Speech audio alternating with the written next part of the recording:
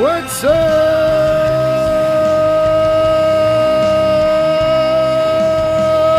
wrestling fans?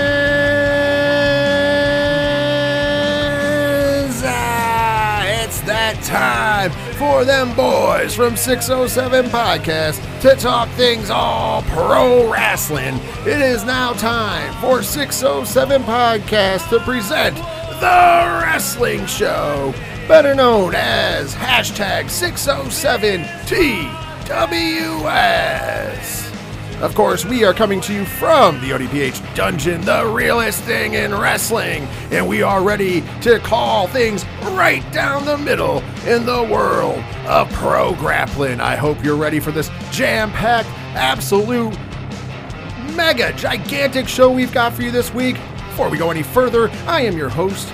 My name is Rich. I'm also the host of the 3FN Podcast, just to throw that out there. And joining me in the co-host chair as he does each and every week, he is the man that you better know as the host of the Ocho Duro Parlay Hour Podcast, better known as the ODPH. I'm talking about Ken M. 607 Podcast fam, what is happening? What is going on? What is good? Are we ready to talk some pro wrestling? And then we have a special guest this week. Yes, we do. Because we have a special thing this week. Yes. Not only are we broadcast anywhere that you get great podcasts by searching 607TWS, we are also going to be on the ODPH network of podcasting this week, replacing the sports show due to the fact that next week we're going to be talking a lot of football. So yes, this week it's all wrestling. And joining us from the ODPH, you know him as a co-host over there, the one, the only, Padawan J. Hey, yo, first time, long time.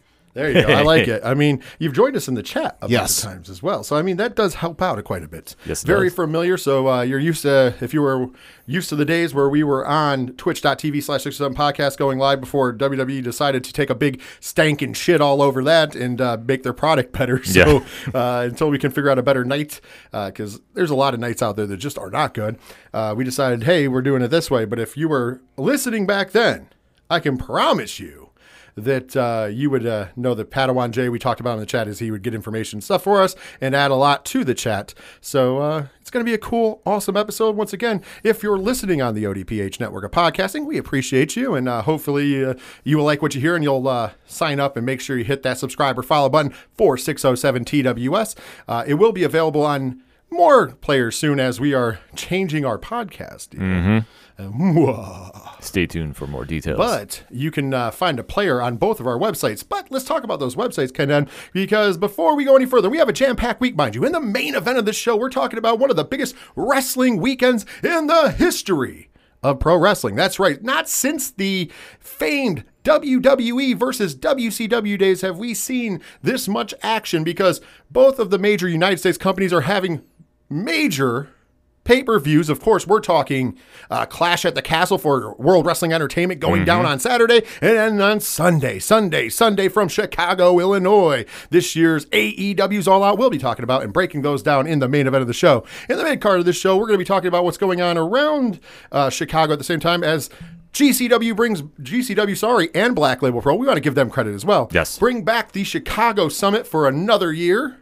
And on top of that, we'll also be talking about NXT's Worlds Collide. There's a lot of implications there as well. And of course, we'll kick off the show when we hit the opening bout with the recap of the week that was in pro wrestling. But before we can do all of that, Ken M, tell the fine folks how to find you in the ODPH podcast. Very simple. If you want to talk to myself, Padawan J, your coach, my coach, the coach, Coach Duffy, Dre Driven, and the whole ODPH fam, swing on over to odphpodcast.com. Joining the conversation on the social media accounts. They're all right there on the front page. Check out Parlay Points. A Blogs Count Anywhere will be dropping this week, but it is delayed because, well, we had a very, very special episode on the ODPH, which Rich was in attendance for, that took priority. So trust me when I say this, I will get a Blogs Count Anywhere out this week. You can also find out the TeePublic store, the Patreon, everything that is the ODPH can be found at odphpodcast.com. And cheap plug, you might as well listen to that interview with Scott Snyder that's up at the ODPH as well. Yes.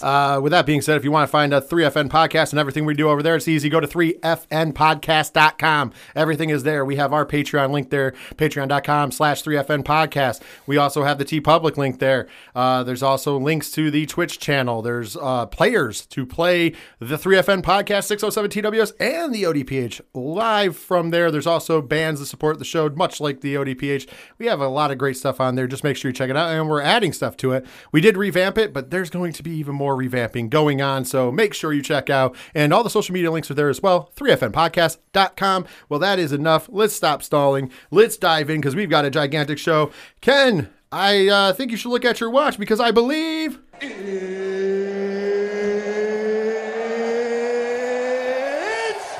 time!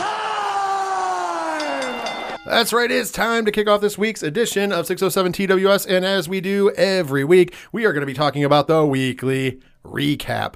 And it was a big weekend in wrestling again, and now mind you, for those of you who are listening, we're going to talk about this real quick because those of you who were listening to the ODPH last week, they already got the ability to talk about the return of one Johnny Gargano. We'll kind of skip over everything else that happened and talk about that because we haven't had a chance on this show, so the 607 TWS audience has not had a chance for that. But of course, now as we record on a Tuesday this week because of work and because I was at Sci-Fi Horror Fest and dead to the world until... Actually, I'm still kind of dead to the world right now, so it's just it's a wonder that I'm ready to go in this chair. We had a big-ass return out of nowhere, literally, like that RKO out of nowhere. We had a return out of nowhere as coming back from a commercial break on Monday Night Raw, a very good episode of Monday Night Raw like they've been lately. We had... I'm sitting there talking to my kid. I'm at home. I'm just watching on the TV. I'm not even paying attention because it's coming back from commercial break. Nobody has to pay attention then. And then I hear the familiar sounds of Rebel Heart, and I went, no fucking way. And of course, yes, it was Johnny Gargano making his return to World Wrestling Entertainment. I know that everybody at this table are huge Johnny Gargano fans. Oh, you guys weighed in on the ODPH, but we'll start off with Pad. What were your thoughts on the return of one Johnny Wrestling a couple weeks ago on Raw? Much like you, I was totally caught by surprise. I'd gone to get a glass of water, a little parched, sat down, looking at my phone, seeing what's going on, and I didn't even realize, because like a lot of times when I'm watching the show, commercials come on, I tune them out, and I don't usually start paying attention until I hear someone talking or something going on, and so it came back. I hadn't even noticed they'd come out of commercial break. And much like you, Rebel Heart started playing, and it didn't register with me for a couple of seconds. But then the opening lines of the song came on, and I'm like, wait, what the fuck? And then I looked up and saw the Titantron, saw his name, saw him come back out, and I was like, holy fucking shit, no way. And I stood up and he came out. I did a lap around my apartment. Total shock and surprise. I know there had been some talks and reports of him coming back and Shawn Michaels talking to him, but happy to see him back. I think it's going to be a lot of fun to have him back, and especially the tag team implications. Oh, absolutely. There's a lot that can go on. Of course, we got to see him right out there with Austin Theory. That's right. Let's just jump ahead here because this past week on Raw, fast forward a week later, since we're coming to you the day after that, recording this week, we can tell you that it's back to being Austin Theory. Mm-hmm. Yep. So we had an interaction there, which was great. Ken, how did you feel about the return of Johnny Wrestling? Completely surprised and happily surprised, too, that I was honestly paying attention, doing podcast promotion, and all of a sudden I hear Rebel Heart, and I thought I clicked on somebody's tweet, and I thought it was a video, like, okay, I'm getting worked here. Sure enough, I look on the screen, and it's Johnny Gargano walking out, marked out completely. Such a big win for the WWE. I mean, I know they're adding a lot more familiar faces back to the roster, but Johnny Gargano was one that we've all been waiting to hear about. He's probably one of the last big, quote-unquote, free agents out on the market right now that we weren't sure where he was going to wind up. Huge win for WWE, and definitely he's going to be making some impact very, very quick. I was very happy about it, very surprised about it. I thought that was one of the things he got addressed very well on social media, I should say, because he went out and said, hey, I wanted it to be a surprise. That was the deal. Nobody knew I was there except for the absolute essential people knowing. That's also kind of, he didn't say it himself, but he alluded that's why they didn't do it in Cleveland, because it wanted to be a complete surprise, because in Cleveland, everybody expected him. The pop would have been insane, let's be honest. Yeah, I've been through the roof. But at the same point in juncture, you got to be honest, nobody was surprised. Everybody was waiting for it. You saw all the signs. When you get to Toronto, a couple people had signs just because I think everybody was going to bring a sign for everybody who's free agent out there now, because you never know. But it wasn't like as big, and the crowd reaction was perfect because it was like, no way. No way. And it was also a city that's near and dear to him. Won the NXT tag team titles there. Yep. Had one of the 5-star matches between DIY and FTR in that building. Yep. So there's a lot of history in Toronto as well. Cutting into his promo, I thought it was one of the most wonderful return promos I've ever heard. Saying his reasoning for returning was because he wanted to show his son that dreams do come true and that his dream wasn't over yet, because yes, he had made it to WWE. Yes, he had made it to NXT and was, pretty much the franchise of NXT. However, there's still things on that bucket list, like headlining WrestleMania, Yep. winning the Intercontinental title, winning the United States title, winning the WWE World's Championship. So there was a lot of cool stuff that he said, and I thought that was awesome.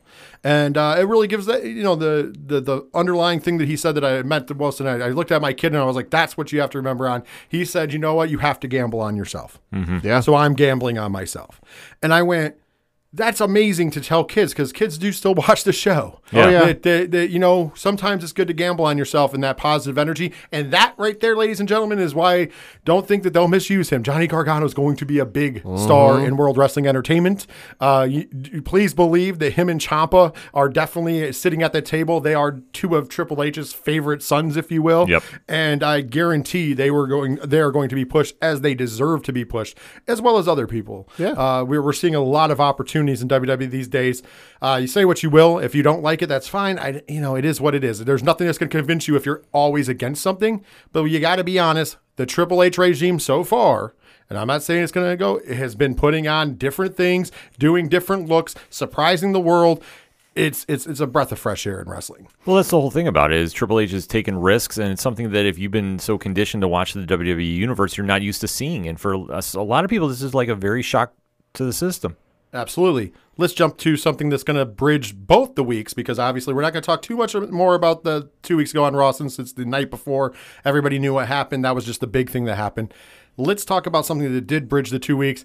That is Dexter Lumis. Holy shit. So now, as we record 2 weeks ago on Raw, technically it's 2 episodes ago, they had the one we would have been reviewing if we did on Sunday.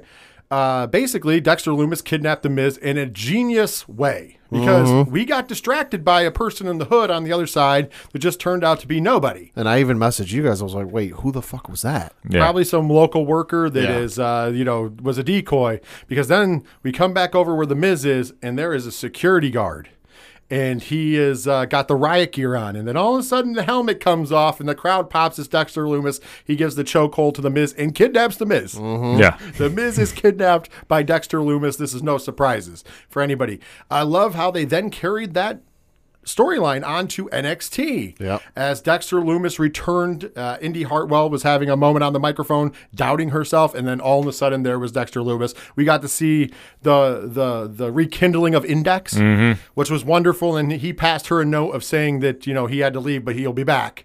And of course, he got arrested by the police right after for presumably kidnapping The Miz. Yeah. Wonderfully presented on, NXT, just because it's one of the best love stories in pro wrestling history. Oh, I agree. Them finally reuniting, crawling towards each other. He carries her to the back and they go and talk. And then he just sets her down on the ground, hands her the note, backs out of the door. All of this is silent. Nobody's saying a word. Closes the door. Boom. The flashing lights of the cop cars show up, and then he gets arrested and he gets hauled away. I love it. I loved it. I thought this has been, we talked about it here. The Dexter Lumis return has been amazing. They're still knocking it out of the park. I love what they did there at NXT, mixing it in. But then we get to this week's Monday Night Raw. And of course, we find out that Dexter Lumis was arrested. Obviously, we saw it on NXT, but he's now out. They couldn't hold him. And also, The Miz didn't press charges. And The Miz didn't press charges. So now The Miz is on edge to Dexter Lumis, and he's seeing Dexter Lumis everywhere. To be fair, Dexter Lumis was everywhere. And this harkens back to the beginnings of Dexter Lumis in NXT. Yeah. Like, remember back in those times when he was popping up here and there against the Undisputed Era at one point in juncture, later on against the Velveteen Dream, who's in the news for all the wrong reasons currently. Yeah. We won't even touch base on it. We have too much time on the show to talk about too much good stuff to touch base on that. But Google it yourself. yeah, exactly. Trust me, it's a mess. But with that being said, I love the fact that they've gone back to this stalking gimmick for Dexter Lumis. We've seen him as they were coming down the hallway. Ciampa and Miz are coming down the hallway. You get a glance and you see Dexter Lumis. The Miz sees him, but then when he turns around, it's a different security guard, and Ciampa's like, "What are you can't do it." During the Miz's match, we see Dexter Lumis appear in the arena. There's a spotlight on him. The crowd's going nuts. By the time Ciampa, he gets Ciampa's attention, and he turns and looks. There's no Dexter Lumis, and Ciampa's like, "What are you doing?" Which cost the Miz the match.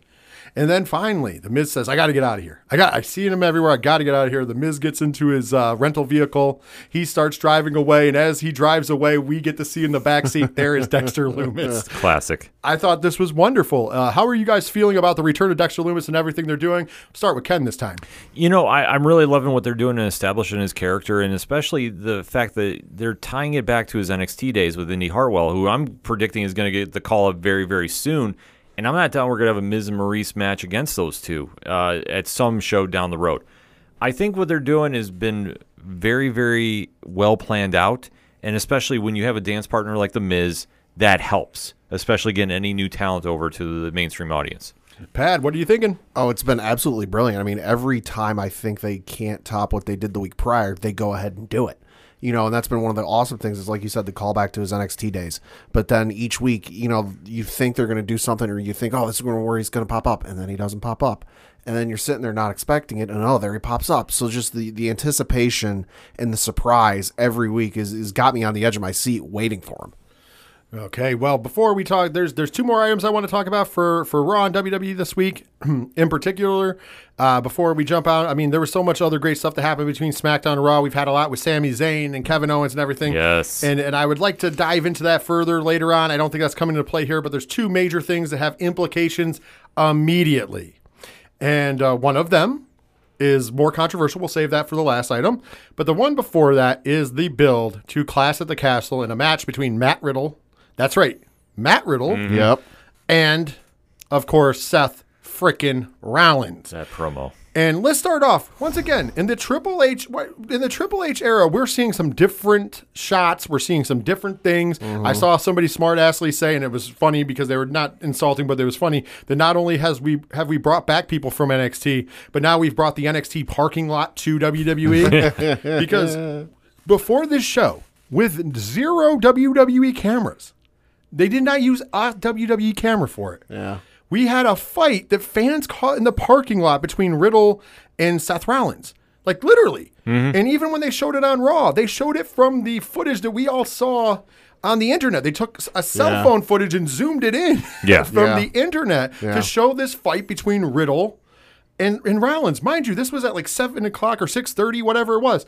That, to me, was like, wow, that is like guerrilla viral marketing at its finest. The last time I think they did something even close to this, and it's not even an exact copy, was when then Dean Ambrose, now Jon Moxley, was going to face Lesnar at WrestleMania 32 when it was in Dallas. Mm-hmm.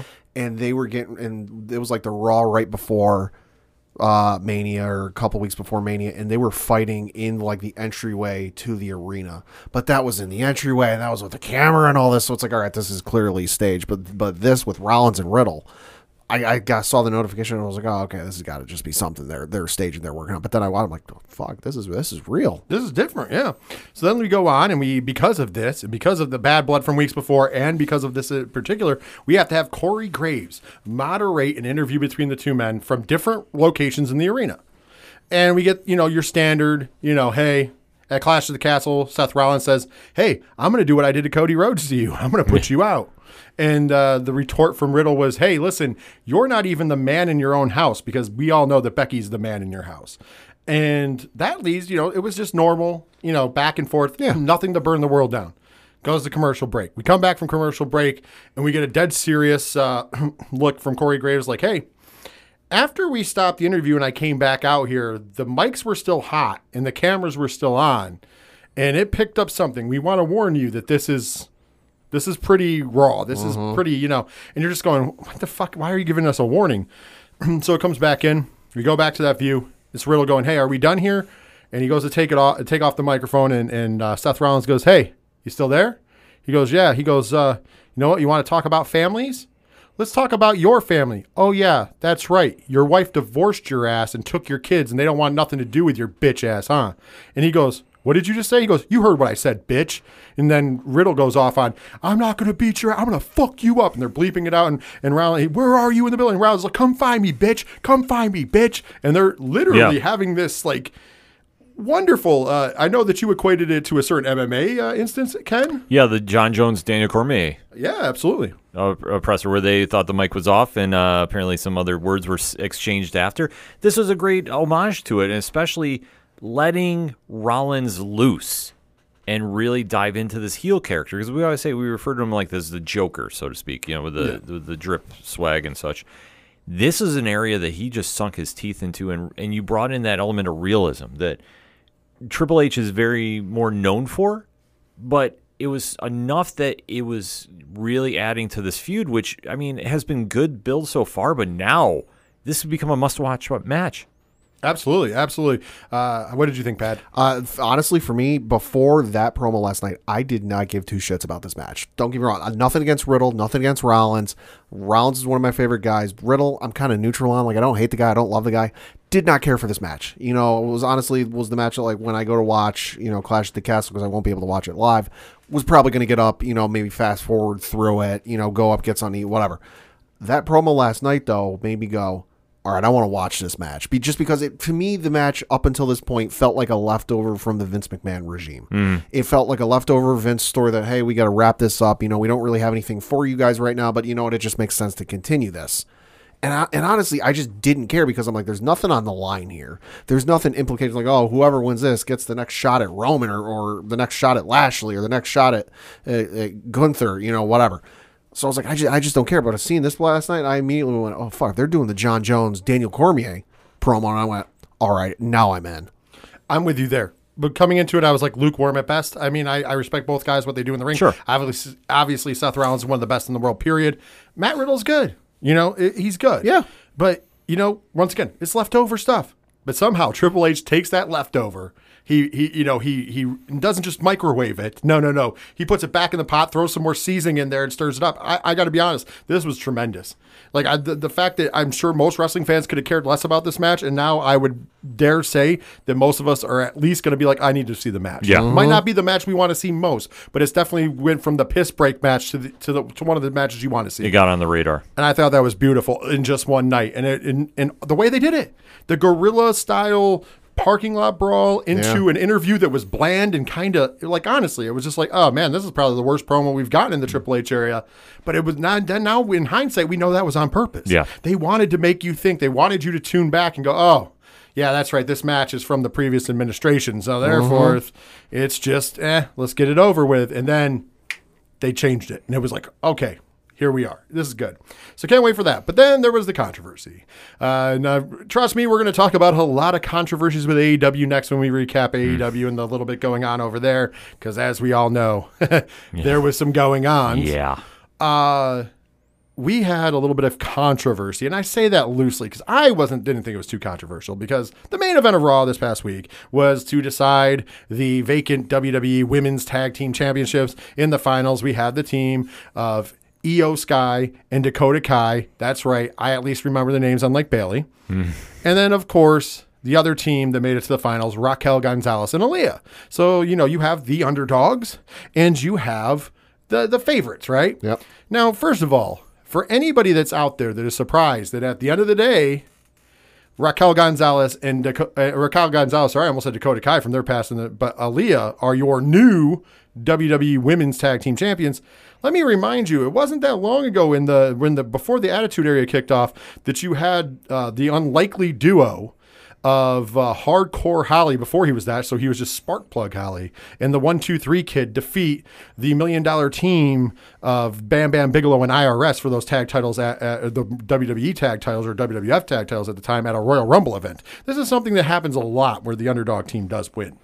Firstly. Secondly, listen, if you really think it's that big of a misstep, and I understand, we'll get to the real reason why people thought it was a misstep in a second. I don't think so. I think this opens the door to a lot more booking, having those two ladies have those belts. Because the reason why the internet thinks it's a misstep is because the internet convinced itself that we were going to get the return of Sasha Banks and Naomi on Raw. And I didn't put anything out there because I was tired of shit.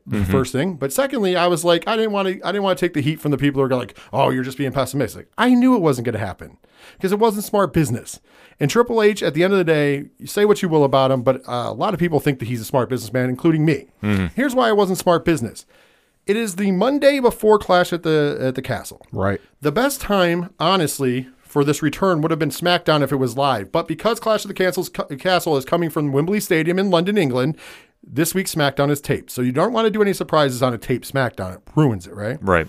So now that leaves you with two options. Now, the next day, your competitor, All Elite Wrestling, has one of their biggest pay-per-views of the year. So you can make the decision that, hey, we're going to take the women's tag titles over there and have them defended and possibly either have them defended against Sasha and Naomi in a surprise tag team match or defend them and then bring them out at the big show, which could happen. Or you could go, let's see what our competitor does. Let's see if they have a great show on Sunday at All Out. Because guess what? We get to go next on Monday with Raw, and there you can have the re-debut, if you will, of Sasha and Naomi, which would then steal the headlines back from your competitor. That is smart business, folks. If you do it on Monday, you throw all your cards on the table and you go, hey, look it, here we go. Or, as I'm famous saying, you slap your dick on the table and go, there it is. It's on the table. That gives your competitor time to try to answer that. Whereas the smart move would have been if you were going to do it, like you can give them no time, it would be on Friday, but since it's taped, it's not going to happen. So that means you either have to hit them preemptively right before All Out, or you say, okay, if the wrestling world's buzzing from All Out, then next night on Raw, we have that big return or a couple big returns. And once again, the wrestling world goes from buzzing about you to buzzing back about us. It's a smart move on it's the way I'm thinking. I'd like to get you guys' thoughts on that, and what's your thoughts on them winning the belts, the thoughts of Sasha and Naomi coming back, and whether you think what I said has any validity. We'll start with Padawan Jay. Well, I think the match certainly surprised me just because I had thought, Io Sky and Dakota Kai were the hot commodities. Nothing against Raquel and Aaliyah, but they were just the hot commodities. They're getting featured every week. They're on every show, this and that. So the ending certainly surprised me, but then I noticed once the match was over, Dakota Kai was throwing a fuss. And I was like, that's okay. That might just be her, being in character. But then I saw a clip online after the show was over. Dakota Kai wasn't the legal woman at the end of the match. Io Sky was. So I think this match is going to get run back at some point. Obviously, it's not going to be a Clash at the Castle because Io Sky and Dakota Kai are already in a match. I think it'll get run back at some point, whether it's Raw, SmackDown, whatever they choose. And then they go to run it back. That's when Sasha and Naomi are going to show up. That's what I would say. Honestly, glad you brought up because that's what I'm thinking. I think what they're going to do is because we already know, first of all, it doesn't hurt Io Sky and Dakota Kai not to win because they're going to be featured heavily in a six-woman tag this upcoming Saturday. And it's a bigger tag team match there. People are more excited for that because we're going to get, Bayley in the same ring as Bianca Belair, and then we're going to get the two teams going at it. It's going to be great, right? We're going to get a little taste of the future. I think that they're going to run the match back next week on Raw, and they're going to make that announcement before. Right. And I think at the end of that match, Dakota Kai and Io Sky will win the tag titles. And the reason behind it is it gave a shocking ending. They'll right the wrong. And then when they're going to celebrate, that's when the music hits. And I think that, that's why Sasha and Naomi didn't come out this week is because it's the week of a pay-per-view. You're not going to bring somebody back the week of a pay-per-view. You never see the Raw after Mania or SummerSlam or any where we typically see a lot of the debuts or returns or what have you from injury. You don't see that the week before, or the week of because it's never the go home show. It's never the go home show. It's the one after because hey, we've already got it's the same reason that Johnny Gargano showed up last week, super kicked Austin Theory, and then this week was just in like a pre-taped vignette of him talking to somebody in the stands. He's not going to wrestle. Everybody else is tied up with the storylines. He'll get put into a storyline once the pay-per-view is over. Oh, perfect. I agree. Ken? Was not upset about the ending. Was surprised because I thought with the amount of time that was left, because the match was over with 5 minutes left on the show. Yeah. I thought that we were going to see Sasha and Naomi come out. I thought something was going to happen because I was looking at my watch and I'm like, all right, there's still 4 minutes left, still 3 minutes left. I'm like, oh, okay, we're just ending it. Yeah. Well, that goes further than me saying that they played everybody. Yeah. They did that intentionally because think about it, they also set off a shit ton of pyro. Yeah. Intentionally. Oh, exactly. But when Raquel Rodriguez and Aaliyah won, I sat there, I was like, okay, well, this is going to be interesting to see how this all plays out. And it's a good swerve. And I think the one thing that I will admit I fell for, we've had debut after debut after debut. I got to become a little greedy. I'm going, well, who's coming out now? So I wasn't so upset about it. Like I said, it was more of a surprise. But I do like how you're pitching about next week, and I can definitely see that happening on Monday. And I'm not going to say it's a guarantee, because once again, WWE has not said this. Right. So you can't be mad that they promised you something they didn't deliver. We've said this for AEW in the past. We're like, hey, if AEW doesn't deliver Johnny Gargano, you can't be mad because they didn't promise us Johnny Gargano. You know what I mean? You just assumed it. They didn't promise us Sasha and Naomi this week. We do know that the deal is probably done. Right. We do know that they're coming back to work. But like I said, I think in it right now, if you're Tony Khan, and once again, we talked about this last week, Tony Khan is not as stupid as people would like him to believe he is. He knows this already. He knows that probably, or maybe he doesn't. Maybe he's fully, either way, you got to look at it. I think you would assume, like what I thought, is that, hey, let our competitor go out. Let them have a good show. The wrestling world's going to buzz about them because we get to go first. They'll buzz about us. Then their show, as long as it's good, the world's going to buzz about them. Then after that show, we need to steal that thunder back. We have our opportunity on Monday. And on Monday, we get to go, remember what you wanted back? Here it is. Yeah. And maybe even somebody else, but still. And it's almost in a similar situation with the Johnny Gargano thing where fans, Impact, AEW, WWE, were expecting him to show up for weeks and weeks and weeks. And then he finally did. People have been expecting Sasha and Naomi to show up for weeks and weeks and weeks in like every federation under the sun. And they might finally do it. I agree. So that's why I said keep your eyes out on the Raw after this weekend, because if it's not them, it could be somebody like a Braun Strowman, a Bray Wyatt. Yeah. I think we're going to get some kind of return or tease of a return, because they might not bring Wyatt back that night. They might do the whole, Edge and company lose that, which we'll talk about later. And then the next night, I just got to be like, I had to sell my soul to the devil. And then nobody knows what that is, but you get the little weird in the video. Yeah. And you're just like, uh-oh, because he doesn't have to step out to get a pop. No. So we just have to get the old school, scribbly Yeah, thing. the And then, crows like, and and then buzzards, maybe even a follow me or whatever. yeah.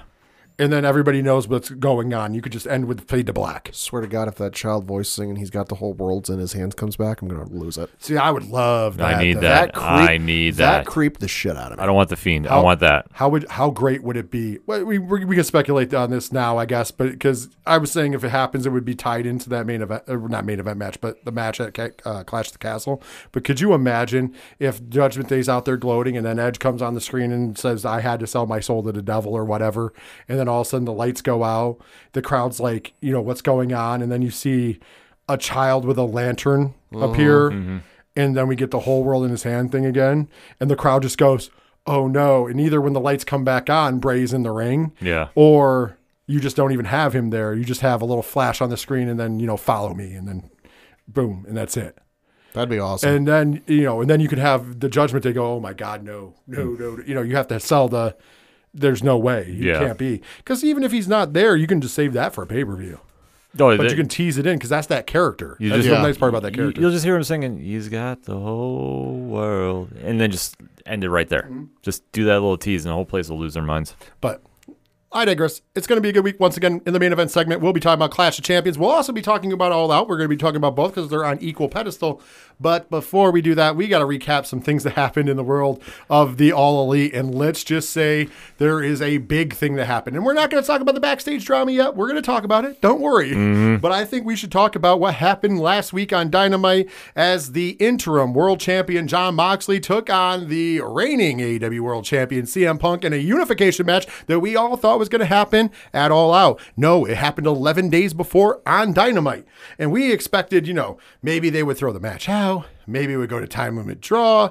There was a lot of speculation, but I guarantee none of us here and nobody at home on their bingo cards had that the match would last 3 minutes, 11 seconds. I said to Ken the day after, I'm like, between your guys' show last week and then ODPH, we came up with probably every scenario under the sun of how this could have gone, and they still found the one we didn't think of. Because nobody saw this coming. So during the match, real quick, match starts. It's going great. Going back and forth. They're fighting as we would expect. All of a sudden, CM Punk goes for a roundhouse kick, and he then grabs his left foot, which was his plant foot, which is also the foot that he had surgically repaired. Right after this, Moxley takes advantage, starts beating on his leg. By the way, I didn't go back and watch if it was the left or right he was beating on. It was left. So he's beating on the leg. He gets him in the chokehold. He gets him in the elbows. He then gets him up, hits him with a paradigm shift, not once but twice, and then 1, 2, 3, and your official AEW undisputed World's Heavyweight Champion is Jon Moxley. The match was shorter than the intros. Yeah, the intros took longer. So crazy enough, once we said we didn't see this coming, and then instantly it goes, where do we go from here? And the other wild thing was they didn't throw this at the open of the show or the end of the show. It was like right in the middle. Oh yeah, yeah. Earlier in the night I caught the fact that they were saying that the tag match was going to be the main event. And I just went, well, if the tag match is the main event, that means the title match is coming on before the end of the show. Yeah, interesting. I didn't see that coming. It was also not on my bingo card, but it was shortly after the 9 o'clock hour. We got the squash match of the century. Yeah, and it leaves you in this weird world of what the fuck is going on. So, hey, here it is. I mean, I'm going to pass around the table, but let's be honest. Here's your options. CM Punk wasn't ready to come back to the ring, and he's truly injured. CM Punk's backstage stuff caused Tony Khan to make a fucking real quick change, and it's Moxley and Punk, and just let Moxley have the belt and let Punk go back home so toxic ways don't screw things over, come back when cooler heads would prevail. Or, and this has been linked to from Dave Meltzer, we're going to run this match back at All Out, even though, in my mind, if that is the match that they do at All Out, Punk versus Mox for the belt, why do I give a shit after I've seen a squash match 11 days prior? So, once again, I know we're going to be talking about All Out at the end of the show, and but we can speculate here right now what's going on with just this situation. If there's something that you think he's going to face somebody else, Moxley will be facing somebody else at All Out. We'll talk about that later. We're just talking about Punk Moxley right now. Ken M, start with you. What do you got going on with this? Because this is confusing as hell to me. This is an absolute nightmare that they could not have done a worse job, in my opinion, about selling a pay-per-view. The fact that you ran this at 9 o'clock, you already tipped off that something was wrong. You have the match come out. Punk does the leg injury.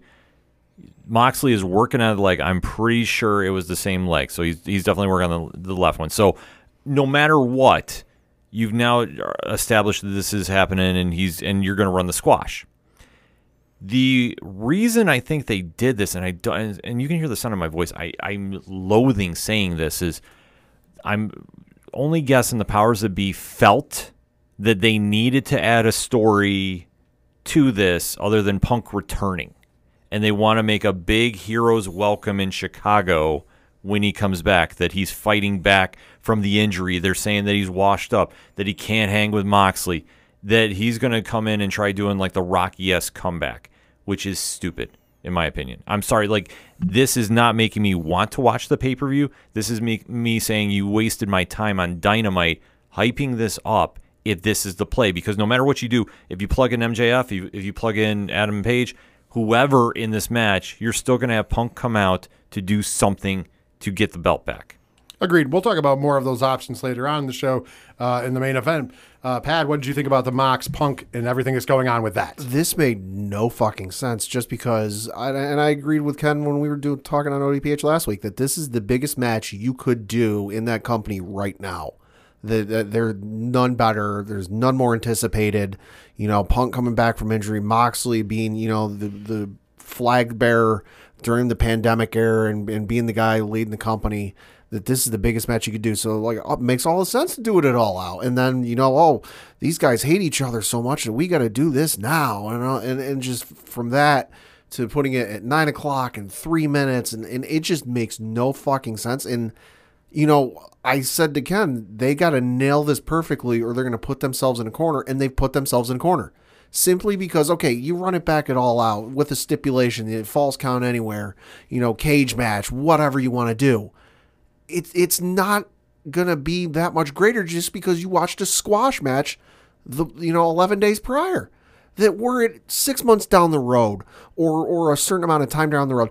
All right, then you can sell me on it that oh, hey, he's coming back from injury again and whatever. But the fact that you just did it, it's now 11 days later, and I'm supposed to believe that this is going to go any differently? No, I agree with you. Here's my biggest deal with this. If Punk is really truly not injured, this was a weird finish. Yeah, he does go after left. He does go left. So it's a weird finish. And here's the reason. Let's say that your goal is to run this back at All Out. You're telling me that he wasn't ready to come back. His foot was re-injured, but in 11 days, he's going to be fine? That's the thing. That he's going to be fine to wrestle a match? Like, this is a surgery that kept him out for months originally. So you're telling me, like, it would make more sense if you were going to do this and then go, okay, we'll come back to this match at the next pay-per-view, which would be Full Gear. That would make more sense. And Ken, didn't you see stuff online from when he was at C2E2? That he was limping around C2E2? He was at San Diego Comic-Con. That's what it was. He was limping around. Yeah, like this thing. We knew he wasn't coming back. And then even when he came out for the run-in at the end of the Dynamite, 3 weeks ago now? Yeah. That he was very gingerly walking on that foot. So if he's not ready, why rush it back? This is a match that you don't have to have right now. Well, in the case of why rush it back is because AEW is feeling the pressure. Yes. WWE's turned the corner. What they did not expect, what nobody expected, what nobody had in the cards is that Vince McMahon would step down, and then not only step down, they were like, even when it first happened, it's like, okay, he's going to go away. Well, shit happens, but he's still there. He's still running stuff. He's just not going to be around. And then it became, nope, he's gone. And now the company is being ran creatively by Triple H. So it changed the whole dynamic, what everybody had. It changed the dynamic from the wrestling journalists, the wrestling fans, and of course, Tony Khan. And Tony Khan has noticed that. We talked about it last week and the week before, that he had put tweets out there like, hey, I've been watching the other show and it has gotten a lot better. So like they all know. And what is Triple H doing? Triple H is bringing back people and we're returning people, which when people are like, oh, hey, I'm tired of WWE bringing back former WWE guys, and you have the people trying to make the mockery. The difference is when AEW kept bringing surprises in, it's a bloated roster. WWE does not currently have a bloated roster because they had a fire sale. So, and they're not going to bring back everybody that left. Right. So they had a fire sale. They got rid of a bunch of people. Some of those people signed to AEW and they can't come back. On top of that, they're not going to bring back all the people that they could that didn't sign with AEW. So yes, they have room to bring people back and bring people up from NXT. Of course they do, because they had a fire sale. And Triple H wants variety. That is why we've been seeing different matches on Raw. We've been seeing other talents featured. We've been building storylines thus far, and it just keeps snowballing. So with that being said, they felt the pressure. There was a pressure on Tony Khan and AEW to go, okay, we need to fight back, because they were putting on, their fans were happy with the shows, but the casual fans like myself and Ken, who are wrestling fanatics and watch everything, and we don't have a loyalty to three letters at all. Right. They were critical of the product. So it goes, okay, we got to get those people excited. Oh, how can we do that? Punk returns. Whether he's healthy enough or not is irrelevant. He just returns. And then you can work yourself out of that. And that's true. I don't blame him for that part of it, if that's the real case. The other thing is that Kenny Omega, they brought him back also kind of soon for my liking. Because I think Kenny Omega should have been saved to come out at All Out to look down whoever was holding that belt at the end. Like the fact that he's coming out for 6-man titles that they're probably, newsflash, they're probably going to win. It's kind of fucking weird. Well, and I think the other thing too with Tony Khan and making changes is I think they got caught off guard by how much the product at WWE improved and how quickly it did. Oh, agreed. Because you got to remember back, the quote unquote Wednesday Night Wars, or whatever the hell you want to call it. This is Tony Khan sitting there going, outside of maybe the number of times you can count on one hand, we beat NXT every week. It's not going to be that much different. It's from what it is now, again, going against Raw and SmackDown. It is what it is. And then they turn around and go, well, fuck. No, it's actually a lot different. They've gotten a lot better, a lot faster than we thought they would, and we've got to adjust. And Raw's improved by 500,000 to 600,000 viewers a week. Yeah. That should tell you something. Yeah. Because they went from doing 1.5s and 1.6s on the big number to last night's Raw was 2.11 with a 0.59 in the demo. So they went from doing 0.3 something in the demo to doing 0.6, right around 0.6 in the demo, and they went to being pretty much over 2 million. They dipped below 2 million one week, but when I say dip below, it was 1.991. Yeah. So it's not like it was far below 2 million. But the one thing, too, is word of mouth is spreading about the shows, and word of mouth is spreading on the internet wrestling community, which that's been AEW's bread and butter since day one. People are catching wind of the show, and they're giving it a shot. And guess what? If the numbers keep growing up, they are definitely staying around. And that's the thing I noticed, too, on Reddit, the Squared Circle subreddit, where people will post on there, hey, I haven't watched Raw in 5-6 years, 7-8 years, whatever it is. And I'm tuning back in because I'm hearing about the show. Who's this person? Who's that person? So you're seeing a lot of people coming back too. And the cool part about that is you didn't know any of these people. Yeah. You know, so I mean, that's all fresh to you. So now it's new. I'll also go on the same. I didn't watch Raw, as we all know, for 2.5 years. And guess what? I tune in now every week, and I've been entertained so far. Am I saying that it's perfect? No, there's still things that could change. But at the same point, it's leaps and bounds better than what it was. And at the other end, I think Tony Khan and AEW, and this is not a shot at them, they got comfortable being the internet darling. And because they were comfortable, they rested on their laurels. And here we are, ladies and gentlemen. You can't rest on your laurels because eventually the internet's going to turn on you. And it is, with the exception, pretty much right now, with the exception of Uncle Dave and Brian Alvarez, the rest of the wrestling journalists and everybody have turned on AEW. Like, I just saw videos made by companies, and I'm not going to name them, that were rah AEW, bash WWE, talk about AEW, and these are big companies like Culture and like WrestleMania, you know what I mean? And now we're seeing, well, here comes the downfall of AEW. Now, I'm not saying they're going to go out of business because they're not. That's just stupidity. No, but I'm saying that they need to make a change. So I completely understand, believe it or not, trying to hotshot something. I also completely understand doing that with a match. However, the deliverance in this match, And listen, if he's really injured or if he wasn't quite ready to come back and you don't have this match at All Out, I'm not exactly upset with the squash because now we have a champion. Right. But I am upset if we run this back at All Out because I think that that's a dumb move. And we'll talk about who we think might be in the match outside of Punk, which I still think I'll give Uncle Dave credit. I'm going to say right now it's a 50 or 60% chance. I think on Wednesday we find it as Punk Moxley still because that's the only match that we haven't had confirmed through media for them because we do have press releases from them, so we know the card of All Out. With the exception of the title match, which it just says there's going to be a title match, John Moxley versus somebody. So I'm assuming we'll find out on Wednesday, which for me is kind of weird because that means we have Thursday, Friday, Saturday, Sunday. So it's 4 days out. Right. You're relying on a lot to sell that pay-per-view. Holy shit, man. So with that being said, we'll talk about that later. Now, let's talk about what the big driving news is, and it was last week when we talked about it, and it's the cracks in the back.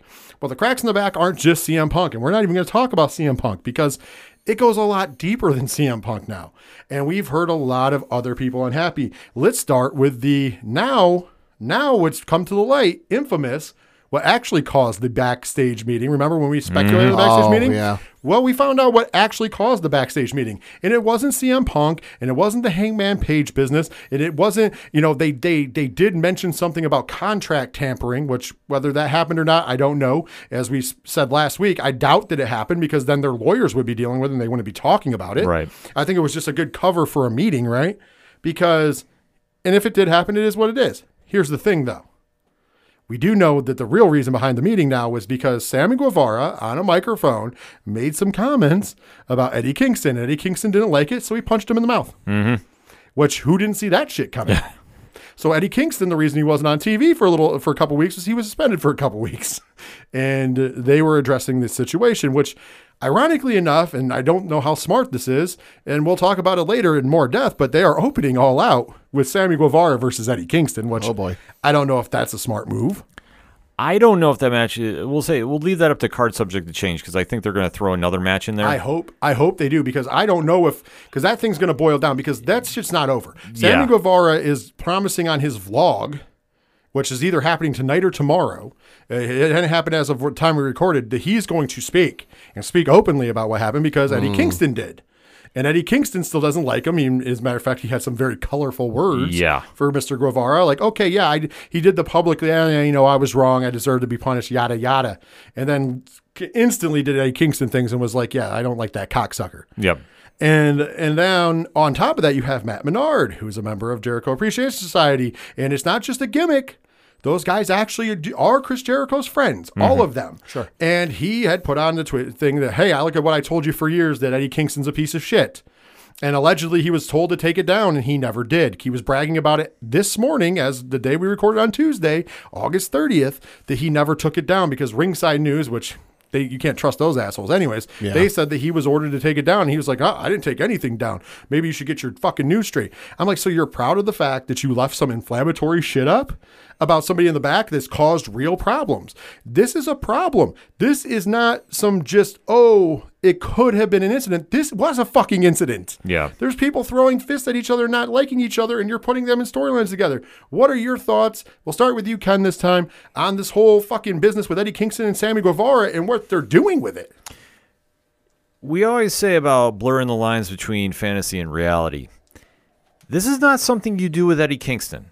Eddie is as real as it gets. And the fact that they're trying to spin this into a storyline, I think this is just setting up for disaster. What I feel they're going to do is they're going to have to scrap this match. I think then there's no shame in this. Put them in different matches respectively, but don't let them go one-on-one against each other because somebody is going to do something in this match. I understand about, try being professional, all that jazz. No, it's going to go out the window because there's too much emotions involved right now. If you want to do this later when cooler heads are prevailing, sure.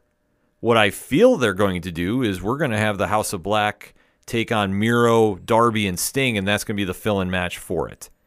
Because if you try running that match, and especially in my eyes, that's going to be the one that kicks off the card. How is that going to set the pace for that show? Like, you can't do this. And if the inmates are really running the asylum, so to speak, and that story, the post wasn't taken down if he was told to, what are we doing over there? Like, this is just such a bad look. I want to be clear. There is no confirmation that he was ever told to take it down. Yeah, that's what I said, if that was true. But the fact of the matter is the post said that I told all of you that Eddie Kingston was a piece of shit. After something like that happens, that should not be something that your talent is putting out into the world. Yeah. Because now you're just stoking the flames. And as far as what, Matt Menard's just going to get his shit pushed in because he's a little punk. And I know that because I spent time in a locker room with him. Funny on the mic. But he's one of those guys that's a yapper. He's a chihuahua, as a lot of people say. And Eddie Kingston's not exactly a chihuahua. Right. So you're dealing with a lot of fucking problems because you keep pissing him off, and people are going to keep getting hit. Pat, I know you don't watch AEW, but as a businessman, how does this look? I mean, it's not a good look, and it's a recipe for disaster. Just because, as anyone listening knows, when you're at a job, ultimately, you're not going to get along with everybody. Difference of opinion, difference of beliefs, difference of just what you like, what you don't like. You're going to run into people you don't like, and they're going to rub you the wrong way. And sometimes it's best to just, hey, we ain't got to be brothers, we ain't got to be siblings, but we got to work together. Let's just put it aside, and let's just do what we got to do. But that's after a decent amount of time has passed, and you might have had a conversation with HR or two. I think you can have this match, but not now because cooler heads have not prevailed.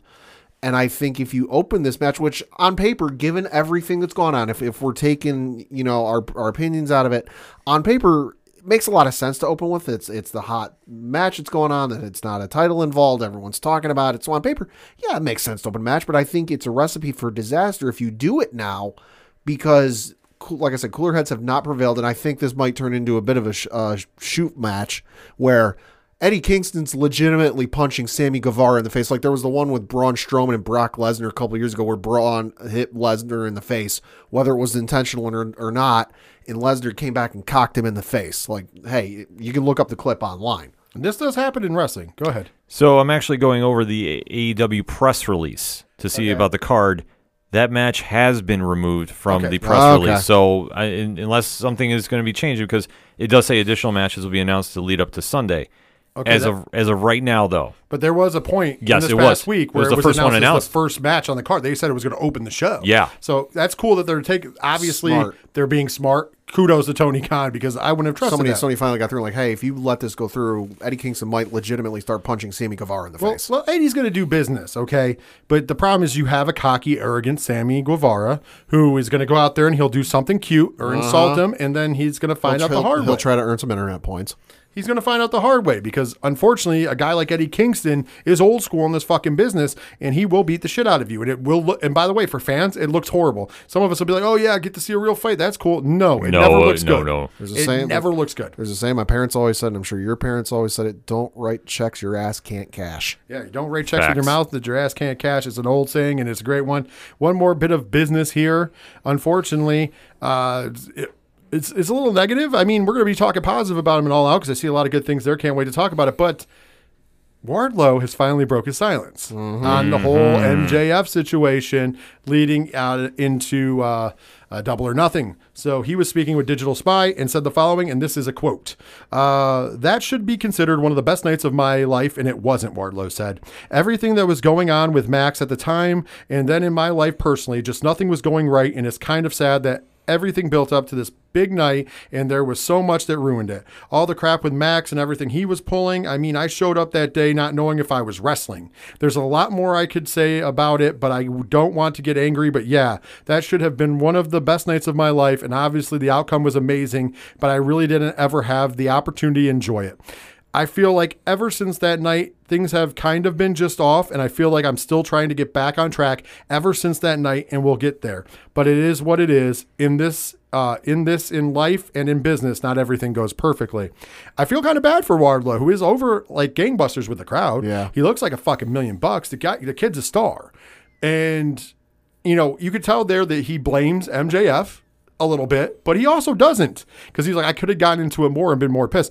I think that there's some friction there, and it sounded like to me that he blames him, yes, for his portion, but there's a little more deeper that. And once again, when all these fractures are coming out, it's kind of fucking wild. Thoughts on that, Padawan J? No, I mean, I definitely feel bad for Wardlow just because it should have been one of the biggest nights of his career. That he beat one of the top guys in the company, handedly, decidedly. And, he power bombed him 135,000 times or whatever the hell it was. It was a lot, and it should have been coming out like, holy shit, look at how strong this guy is. Look at how big he is and powerful and all this. But nobody outside of his family and friends were talking about him. It was, what's going on with MJF? Did he buy a plane ticket? Is he actually walking out of the company? It's like Wardlow it's like Wardlow was like the AEW John Cena. Does he even really exist? So I'm sure there's some actual friction between the two just because, hey, listen, if I'm Wardlow, hey, I understand you got your friction with the company and you got your issues with Tony Khan, whatever they are, but you cost me one of the biggest nights of my career that should have, in my opinion, moved him up the card a little bit, given him some bigger opportunities, and really hasn't thus far. Absolutely. I want to add this before I kick it over to you, Ken. We have been one of those people who have defended Sean Ross Sapp on this and his reporting, which I thought was impeccable. I really don't think that he lied about any of it. I actually think in a lot of ways, because he won't say it or not, because I don't think he wants to get him in trouble, but I think he was talking to MJF himself when he got the reports of him possibly buying a ticket out of town and everything else. Sean Ross Sapp was a lot more vocal about this than he is a lot of the other stories that are developing or going on in wrestling. So I think he was above board too. Well, I think on this, he was vindicated in this Wardlow interview because Wardlow straight out says he didn't know the day of the show whether he was having a wrestling match or not. So day of the show, MJF still wasn't in. So that happened after the fact. So I think this is a little vindication for our friend Sean Ross Sapp. I'm being nice about it because I take him to task when he's full of shit, but we also defend him when he's not. And I think this should be one of those things where he can hang his hat and say, hey, I told you guys there was more to this story. Wardlow just confirmed that. So with that being said, and all the conversations we've had about this in the past with MJF, what are you feeling about Wardlow's points here? I don't say it often, but Sean, take your victory lap. I agree with you. I think it completely vindicated him. And I think that Wardlow has every right to be pissed about this, but I think he's handling it very professionally. I think he could, and I think that you shouldn't dwell about it too much though now, because here's the thing. Yeah, that should have been a crowning moment. Yeah, that should have been something else. But at the same time, you're now the TNT champion. You've got a big future with the company or whatever you want to do for the future endeavors. You have got the chance now to really make a name for yourself and really do something with the belt now that you're the guy. And obviously the TNT title gets featured prominently. It's not getting featured at All Out, which is something still weird to me that he's in a six-man tag instead of just defending the belt, is what is. But I think there's a lot of validity to what he was saying. I thought he handled this very professionally, which, I think everybody at AEW has to be very, very excited about because obviously with as much bad PR has been coming out lately, this is a situation where he's shown to be very, very classy about this, and Sean Ross Sapp was right on the money about everything. So, you know what? I think that's what we got to take away from it. Agreed.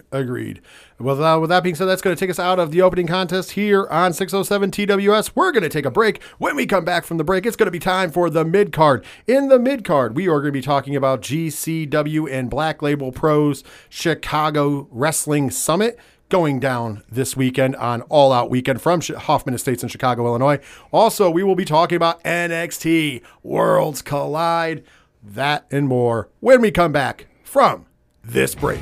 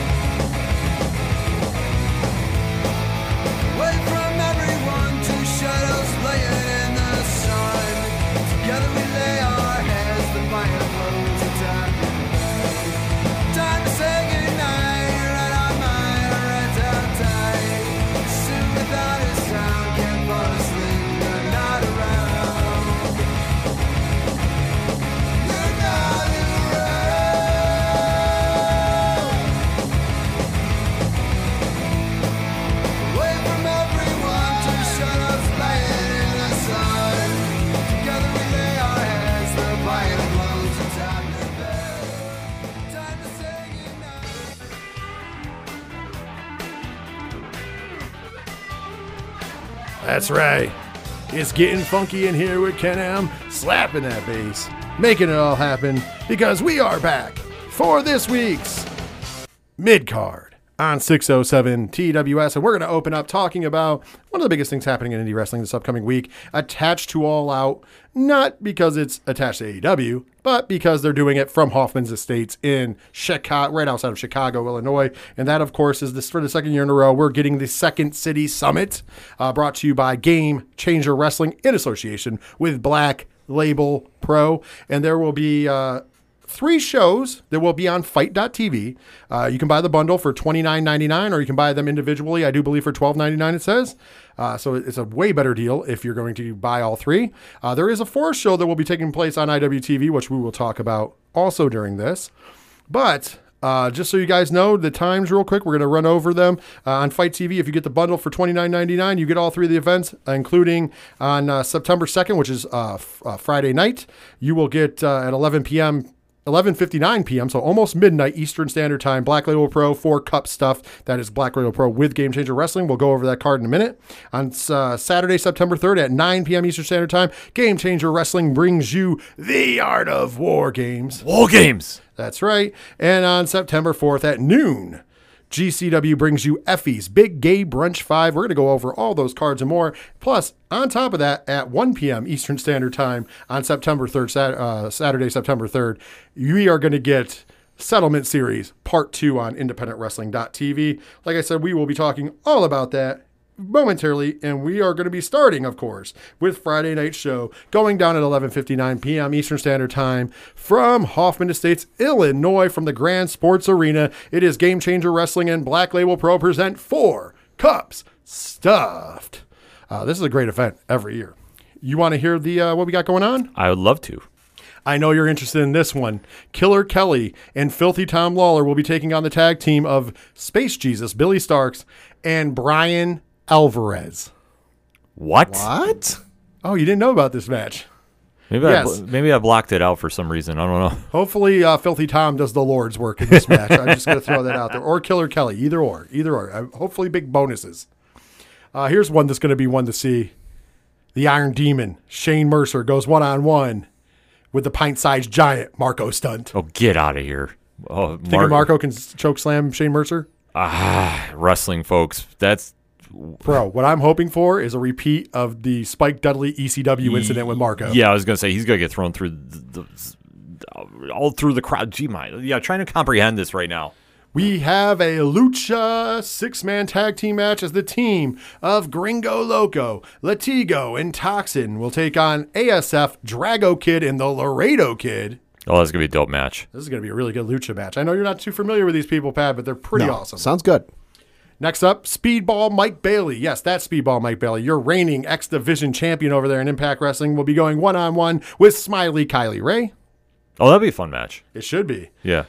The bad boy Joey Janela's got another one of them fun special challenges. He's going to be going on one-on-one with the Cat, Ernest Miller. Okay. Joey put out a tweet, too, that he has something big planned this weekend or something that variation. Well, I'm just telling you right now, he's going up against the Cat, Ernest Miller, on Friday night. Oh, yeah. Black Label Pro. Oh, yeah. It was just something because I forget exactly. Because he's booked for this. He's booked for War Games. And he wanted to do something else, too. So he said, stay tuned for that. But Joey versus Ernest the Cat Miller. I mean, Joey Janela is putting some of the best work on the indies right now, bar none. And the last match that's announced so far, I'm sure they'll announce more, for the Black Label Pro Heavyweight Championship. Your champion, Calvin Tankman, is going to defend that belt against Rich Swann. Ooh, that's going to be a great match. Oh, I fully anticipate that's going to be an amazing match. Of course, then we fast forward to IndependentWrestling.tv for $9.99 a month. You can pick that up. It's checked out a bunch of great independent wrestling. Of course, if you use the promo code ABSOLUTE, it'll get you 5 days free. With that being said, 1 p.m. Saturday, also from Hoffman Estates, we are going to get Game Changer Wrestling Settlement Series 2. They have not announced any matches for this. And, of course, if you look at the promo stuff, it's all stick figures and handwriting because that's what they do for the Settlement Series. Yes. It's great. But we do know that Maserati Wes Barkley will make his GCW debut. Billy Starks will be on that show. Jordan Oliver will be on that show wrestling under another name. Yoya and Janai Kai will be on that show. There is a ton of people scheduled for that show. I do believe Ciclope and Miedo Extremo are also on that show. So we're going to get Los Macizos and many more. It's going to be a lot of fun. It's kind of like a mystery vortex. They did it last time and it ended up being great. I can't wait to see this one as well. So independentwrestling.tv at 1 p.m. Eastern Standard Time from Chicago, Illinois. Check that one out. Let's talk about the big one.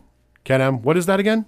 War Games. Well, to be more specific, it's The Art of. GCW's The Art of War Games 2. Once again, from the Grand Sports Arena on Hoffman Estates. It's going to take place at 9 p.m. Eastern Standard Time, as I mentioned earlier. Here's some of the matches that we have listed thus far. Mind you, they are definitely adding more. In a tag team match, the East Coast Ace, the Clout Cutter, Jordan Oliver, tagging with his partner, All Elite Nick Wayne, to take on Aussie Open, Kyle Fletcher, and Mark Davis. Ooh. Ooh. That will be something special.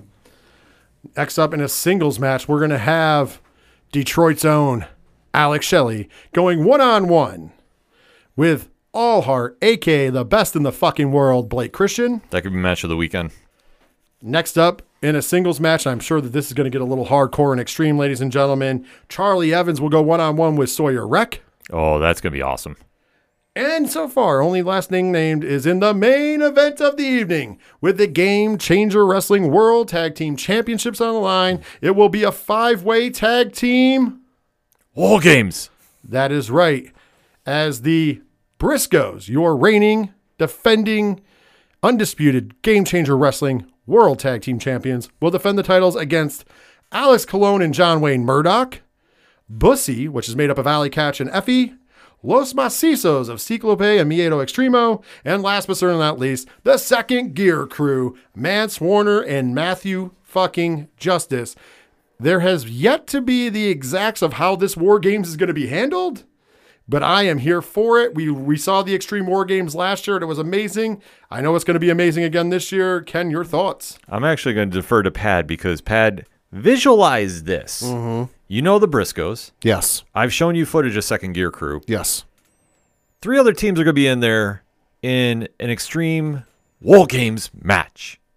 How is this grabbing you? If those two cages are left standing by the end of it, I'll be fucking amazed. Yes, It's going to be insane. I'm with them on this. I mean, this is absolutely great, and especially like for Pat, who's not seen that much of GCW. That for us that have been watching since almost day one, you'd say this is going to be such a fantastic match. I don't know what they're planning on doing. I'm just expecting a lot of broken light tubes, a lot of barbed wire, a lot of just wild shit going on, and I don't know who's going to come out of this with the belts. I really don't. I don't either, but I know the fans are going to win big time. Yes. Last year's Art of War Games was an amazing match, and I think this one's going to top it. Yeah, I agree too. Next up on Sunday at noon, also from Hoffman Estates, Illinois, at the Grand Sports Arena, we get at noon Eastern Time, Effie's Big Gay Brunch. This is something that we love every year. Effie invites all the wonderful LGBTQ plus performers to come and have great matches. They're also serving brunch for real this time. Really? The menu was released. That's amazing.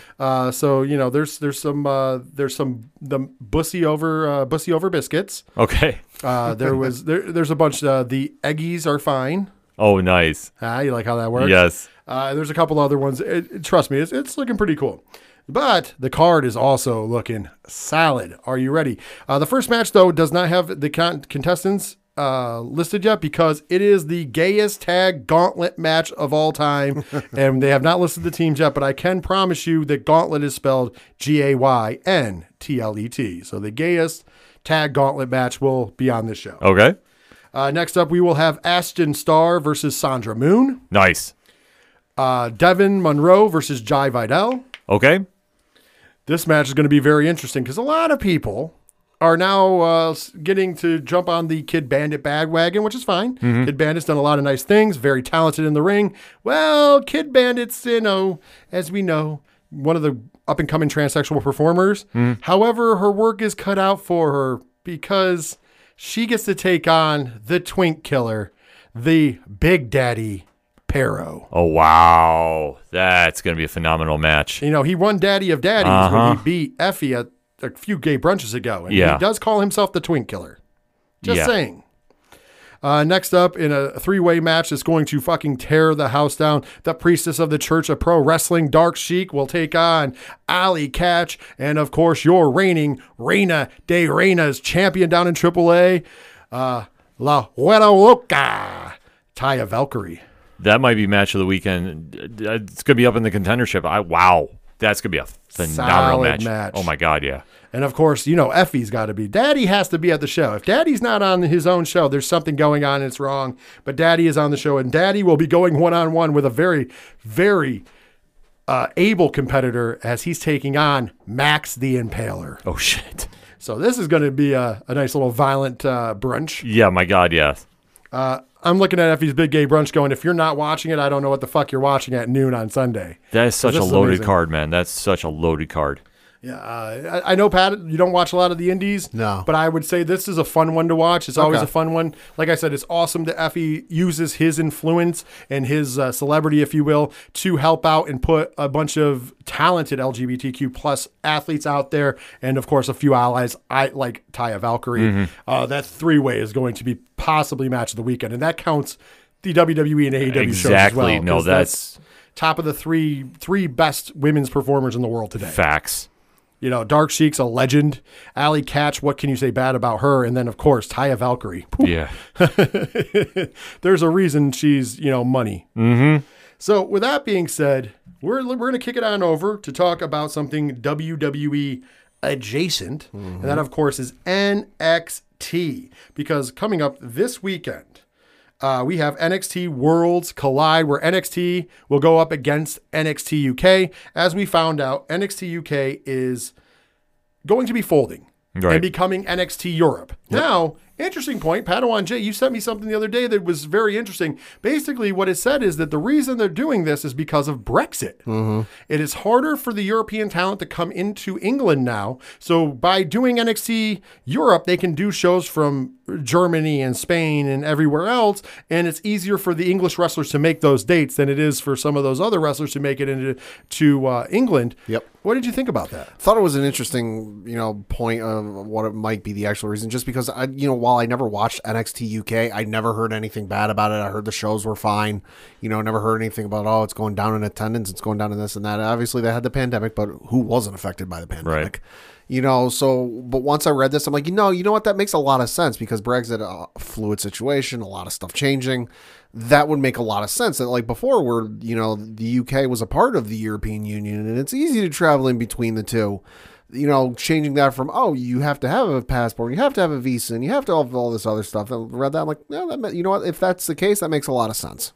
Yeah, I agree with you there. So we don't know all the things going on. We do know 2 matches are set in stone. But we also know one that's going to happen, and there's implications for that tonight on NXT, because tonight on NXT, as we record, because we're recording on a Tuesday, Diamond Mine will take on Gallus, so the Creed brothers against Gallus in but it's going to be a 6-man tag, so they're adding in members. But with that being said, the other 6-man tag this night will be Josh Briggs and Brooks Jensen, who are your NXT UK champions. Of course, the Diamond Mine, your NXT tag team champions. They're going to team with Fallon Henley to take on Pretty Deadly and Last Legend tonight. I'm fully expecting, because we're combining these belts, that at the pay-per-view, it will be the Creed brothers representing Diamond Mine, your NXT champions, tag champions, taking on Josh Briggs and Brooks Jensen, your NXT UK champions. Thoughts about that match, Kenneth? I'm down for it. I think that's going to be a great match if they make it, and I think they're stacking this card, pretty solid so far. I can agree with that. How do you feel about the match? Worlds Collide is flying under the radar a little bit, partially because it's NXT. Not everyone watches NXT, but you look at the matches on paper for what they're building to, and there's some real potential for some great matches. Of course, there's going to be other things happening tonight as we record, so forgive us if we're not breaking it all down. The only other 2 matches listed as of right now, obviously we know Carmelo Hayes is going to be doing something because he keeps putting it out there. Yeah. But the 2 matches that are set in stone currently, there will be a triple threat match to unify the NXT Women's Championship and NXT UK Women's Champion. Your NXT Women's Champion, Mandy Rose, representing Toxic Attraction, will defend / go against Miko Satomura, a legend who is your NXT UK Women's Champion.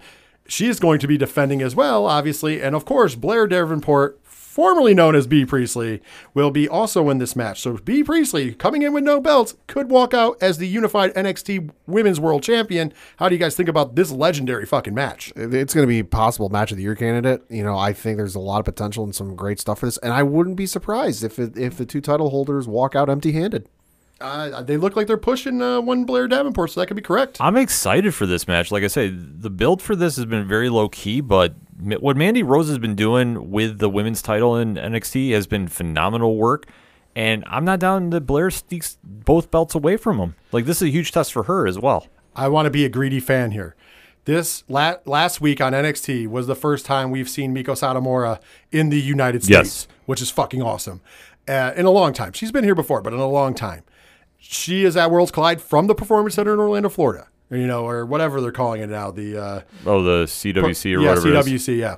So with that being said, I just hope she wins because I want to see a lot more Miko Satomura.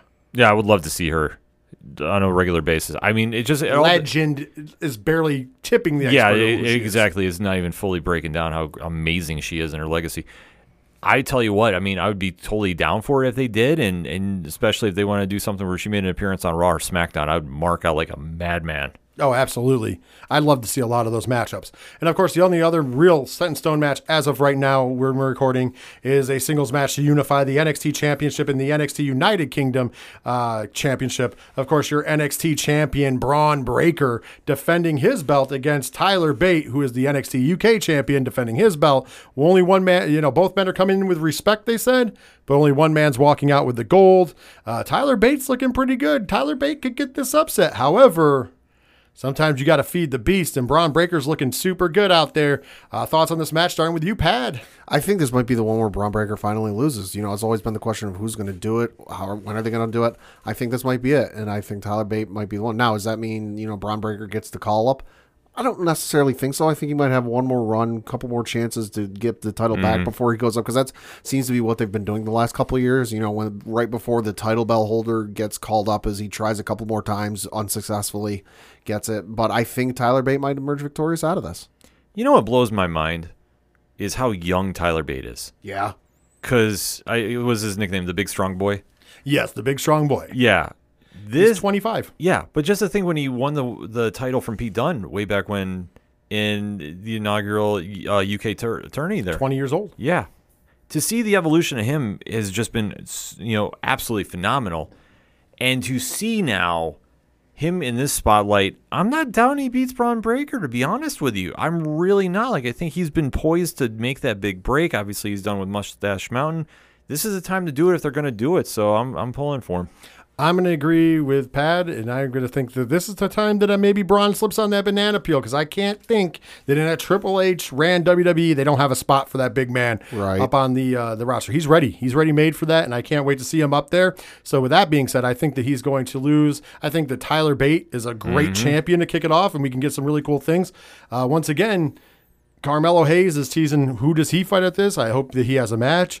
I also think that Carmelo Hayes will not be long for being in NXT either way, because I think he's going to be coming up to the main roster as well. He's super talented. He's ready to go. So I think that this is going to be a good, not only is this going to be a good mixture, bringing in some of the NXT UK talents that have been, now that they have brought over to the United States for NXT. But I think this is also going to be a great moment for some of those NXT talents that are ready to take that next step, to start taking that next step to Raw or SmackDown.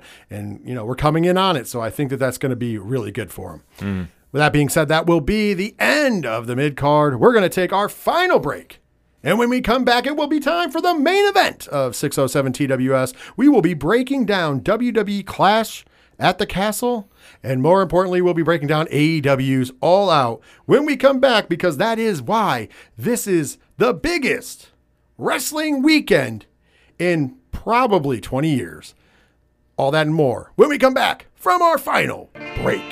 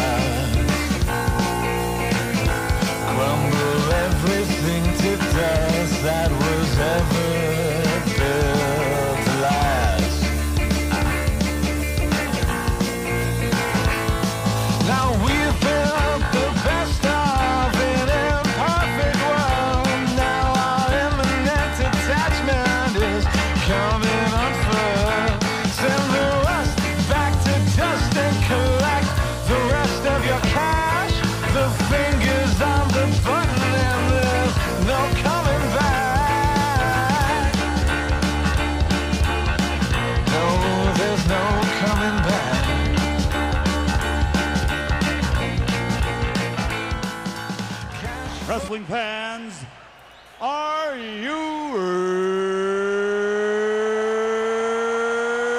ready? Let's get ready to rumble! That's right, it's time to rumble. It's time for the main event of this week's edition of 607 TWS, talking all pro wrestling. And you know what? I've been saying it since the start of the show. I'm going to say it again. This legitimately is the biggest weekend in wrestling since probably the year 2000, 2001, even though it probably has got to go back further than that because these are bigger shows than the dying WCW. It's a fair statement. This is the first time we've seen the two major North American wrestling companies going not head to head because one's on Saturday, one's on Sunday, to be fair. Right. But with two big pay-per-views or premium live events in the case of WWE, but still, it's pay-per-view. I don't care. You can call it whatever the fuck you want, but it's a pay-per-view. Right. So with that being said, are you ready to break down WWE's Clash of the Castle, followed by All Elite Wrestling's All Out? Let's do this. All right, we're going to start with Clash of the Castle because obviously that comes up first because it will be live from Cardiff, Wales at the Principality Stadium, formerly known as Wembley Stadium. It's just different. What's the word I'm about? Sponsorship? Yes. That's, of course, Saturday, September 3rd at 1 p.m. Eastern Standard Time here in the States.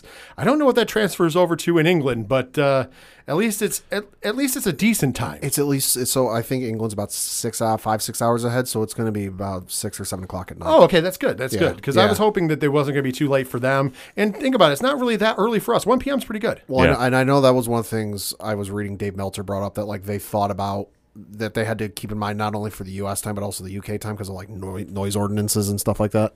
Yeah, that's very wise, and I'm glad that they did that because, like I said, 1 p.m. is a little early for most premium live events, but still, it's a lot better than doing it. Obviously on the West Coast. Unfortunately for you guys, it's 11 a.m., but for the rest of us, it's a little. Yeah. Early. Here we go. Shall we break it down? Yes. Let's start with a tag team matchup as Edge and Rey Mysterio with Dominic Mysterio in their corner will take on the Judgment Day, Finn Balor and Damian Priest with Rhea Ripley in their corner. Padawan Jay, you can go first. Who do you got winning and why? I think it's going to be the Judgment Day, but not because of anything they do. I think it's going to be Dominic Mysterio costing his father and Edge the win. If you think back to Monday Night Raw, if you saw it, if you didn't, you had a little in-ring brawl between the two factions, Judgment Day and then Edge and Rey and Dominic. Dominic got face-to-face with his quote-unquote poppy, Rhea Ripley, and Rhea had him hooked like a fish on a fishing pole. He had a kendo stick. He was ready to swing it, and she's talking him down, and she gets him to actually lower the kendo stick and takes it out of his hand. So I think there's been that tease of the heel turning on his father that they've been doing for weeks. I think we might finally get that here. Ken, who you got? Judgment Day, because it's about damn time that they turn Dominic heel. They got to separate him from Rey at this stage. I'm sorry. The story has played its part, and obviously the weird setup that they've been doing with, him like giving the kendo stick to Rhea. Like I said, I thought that was kind of weird because especially I think it tipped off too much, especially this close to the pay-per-view because Rhea's been beating the snot out of him the past couple weeks. I think that this is going to be the time where he joins Judgment Day, and I think that's a good move for him. I'm not the biggest fan of him because I think he's still too young for the main roster, in my opinion. I think him in NXT would have been a lot better. But if they're going to do it, I think this would be a perfect time to do it. I'm going to make this a trifecta. I also think the Judgment Day is going to win, and I do hope that they finally turn Dominic Mysterio heel because he could use it. Next up, hey, this is not a typo. For the WWE Intercontinental Championship. That's right, it's being defended on a pay-per-view, ladies and gentlemen. Hey, happy days are here again, everybody. Belts have meanings, right? All right, so your champion, Gunther, with Ludwig Kaiser in his corner, will take on Sheamus with the Brawling Brutes, Ridge Holland, and Butch in his corner. By the way, Butch was cited at the SmackDown taping, because remember they taped SmackDown this week, in his bruiserweight gear. So maybe he is back to being Pete Dunne, but they list him as Butch as of right now, so we don't know. Ken M, we're going to start with you this time. Who you got winning and why for the Intercontinental Championship? Whoever makes my mouth guard, because I'm going to have to watch it at home because it's going to be that hard hitting, and I'm expecting a lot of teeth to be flying. No, this one, I tell you what, I could see Sheamus winning, but I'm going to say Gunther gets the big win here. You know what? I'm going to say this. This is going to be the definition of two brawlers beating the shit out of each other. This is his strong. This is going to be a brutal match. But I'm going to go on the opposite. Remember, the only belt that Sheamus has never held, the WWE Intercontinental Champion, he is from Ireland, which is part of the UK. So I'm going to say the hometown boy is going to pick up that W, become Intercontinental Champion, and new with Sheamus. That's just my take. And Padawan J. This match is not going to be for the faint of heart. This is going to be hard-hitting. Teeth might go flying out of this match. That said, I think it's going to end up being Gunther, but it's going to be close. I'll say this, though. No matter what, this is going to be one of the best matches of the weekend. I do believe this is going to be awesome. Do you think this will be more hard-hitting than Dragunov Gunther? I mean, it's going to be close. I don't know if it can top it, but I don't think it's going to top it as a match. But I think that it's going to be very good. People really underestimate Sheamus and how good he technically is. So. I fully agree with that statement. I've seen the man in person. He is huge. Well, not just that, but I mean, he is good in the ring. People keep forgetting about that. And this is going to be a very hard-hitting fight. They have similar power movesets. I think it's going to be a really good match. I do not think it's going to be Dragunov, Gunther, or Walter, if you will, match level. No. But I still think it's going to be very good. I think this is something that some people are sleeping on, though, and they shouldn't be. I agree. Next up, we have a singles match, and we talked about it a little bit earlier. Matt Riddle. Yes, that's right. Matt Riddle goes one-on-one against Seth frickin' Rollins. This is the match we all said, hey, we weren't interested in, but that all changed on Monday night. Now I'll kick it off as we go to the round robin.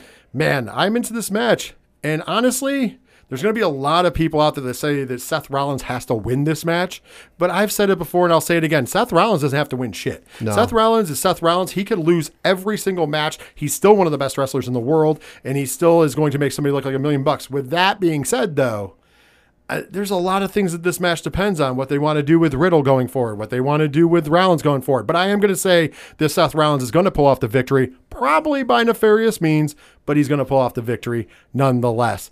Padawan J. I'm going to go with Matt Riddle. Before I thought Rollins was going to win, and I thought it was a shoo-in, but then the whole bit last night after the quote-unquote cameras were turned off, but the mics were still live. I think that's going to be that tipped the hand a little bit. That like, oh, it's going to light a fire under Riddle. That like he's been kind of getting underhanded by Rollins, and Rollins has been getting the upper hand on him.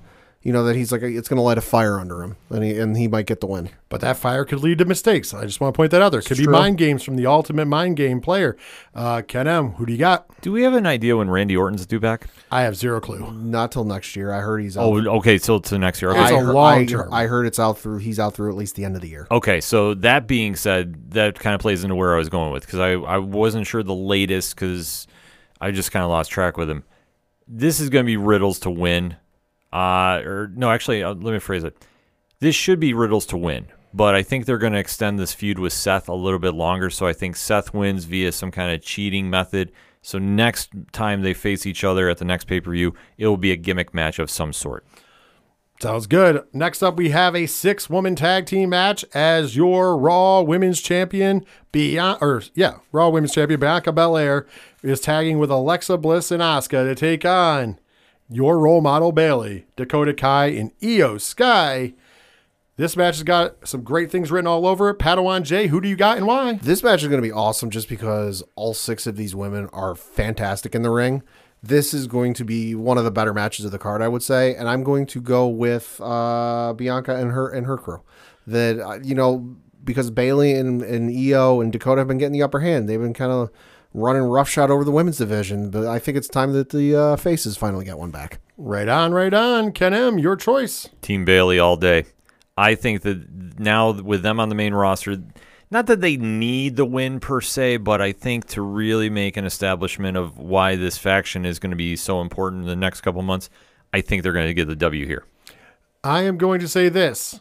I think Bianca Belair is going to get distracted. Bayley's going to get the roll up. Bayley is actually going to pin Bianca Belair for a win for Team Bayley, but more importantly, setting up that one-on-one for the WWE Raw Women's Championship down the road.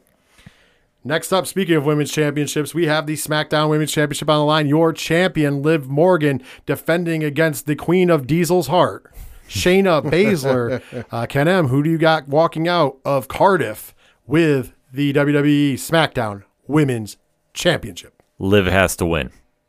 No question about it.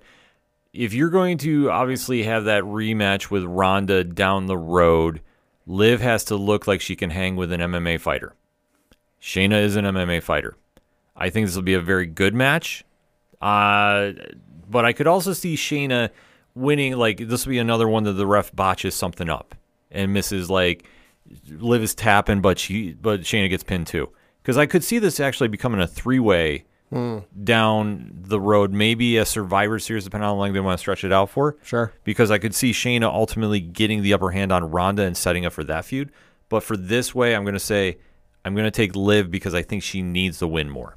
So I'm going to go on a limb and say this. This is not going to be a competitive match. I think what they're doing with Liv Morgan, I know some people don't like it, but I think that they're doing genius work with her right now. The fact of the matter is, what are you going to do after she was champion? It was great. Everybody got behind it, but she's not convincing to beat some of the people in the division. So how do? You go almost the Mikey Whipwreck style, but in a heel style. The crowd is turned against her. That is fine. So now we are at Cardiff. It is her and Shayna. Shayna's going to dominate this match. And I think how this is going to play out is that it's going to look like the referee is going to make a mistake. Ronda Rousey will make an appearance, and Ronda will inadvertently cost Shayna the match. Ronda's going to try to point something out to the referee. Shayna's going to be a little distracted, and they're going to give the little quick win, roll up or whatever win to Liv Morgan. So she still comes out as champion, but that starts to sow the seeds of Ronda and Shayna down the line, because it won't be long before Ronda gets that belt back. And I do really think that they're going for a Ronda Shayna a match down the line, include maybe for a big pay-per-view like Royal Rumble or possibly even WrestleMania, in my opinion. Now, if they want to go the other way, they could have Shayna win the belt, but I think that there's a little more mileage they can get out of this like underdog champion who just keeps getting lucky because of poor ref decisions or distractions. Pad, what's your choice? I think it's going to be Liv. Like Ken, Liv needs this win. I think she'll be better in the ring with Shayna, because there's been footage WWE has been putting out, quote unquote training with Matt Riddle in some MMA stuff. So I think she'll look a little bit better in terms of that. But I think again, she's going to win through, I don't want to say nefarious reasons, but through like not exactly above board reasons. Happenstance. Happenstance. I like it. Happenstance. Whether it's Ronda running in or another ref issue, something's going to happen where Liv shouldn't win, but she does anyway. I'm sure we're going to get a couple more matches added to this card, but there's only one more officially listed, and that is for the WWE Undisputed Universal Championship. Your champion, the big dog, the tribal chief, the head of the table, Roman Reigns, defending against the UK's own Drew McIntyre. Of course, Paul Heyman will be in the corner of Roman Reigns, as always. And with that being said, this is an interesting match. And the reason I say that is because I can see this match going either way. I can see WWE getting the huge pop in the UK, giving Drew Mac the title, taking it off of Roman, and then giving him and seeing what he can do in front of an audience. I think that would have been the plan, especially if Vince was still in office. However, what I think they should do doesn't mean they'll do it, but what I think and how I'm voting is that Roman should retain in a good match, very competitive. We know he can do those. We've seen him before. Because I think we need to have Roman retain until WrestleMania. I think that Cody Rhodes, all roads, pun intended, are pointing to the fact that he will be back in time for either Survivor Series, but at the latest for Royal Rumble. He wins the Royal Rumble, he goes to WrestleMania, and he defeats the unslayable dragon. I think that's how you have to do it. You have to have your top baby face, which they have poised Cody there, and especially after that injury and working with that injury, it has made him almost a godlike face in WWE, and you're going to need that godlike face to take on the unbeatable champion, which is Roman Reigns. And I also think that it'll make still solidifying his title run as the greatest in the modern era.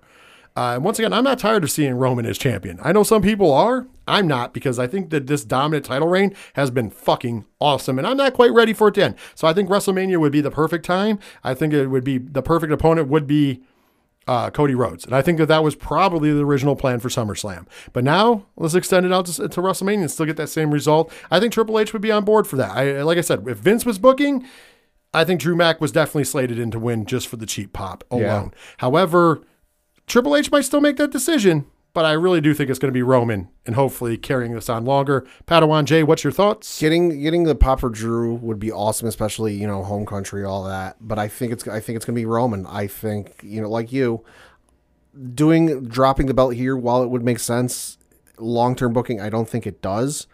I agree with you. I think, Cody's going to be the one to eventually dethrone him at WrestleMania. So I think it's going to be another continued title reign for Roman. And I wish he would be more participatory. I know he's taken some time off. He's not as active as he was, but hey, I understand it. But in terms of the in-ring stuff, once the bell goes, I'm not tired of seeing it. I love seeing it. I'm not like, all right, let's just get this over with. Let's get it finished with. Nah, I still want to see it. I'm still in for it. Can It's Drew McIntyre's time and new. And plus, I just want to see him face Karrion Kross. I'm being selfish about this. but we can still have Karrion Kross versus Roman. Well, yeah, we could have that, sure. But I think it would be much more stakes for Drew Mac to get the belt and let him run with it. Because I think the first time he won the belt, obviously there wasn't fans at the PC because of COVID and such. And it's understandable. Now is the time to give him that moment, get the time in front of the fans, and see what he can do with it. And then plus, Roman just cleared the 2-year mark. If you want to extend it, I'm not going to be mad about it. I don't want to say that because Roman has been absolutely phenomenal.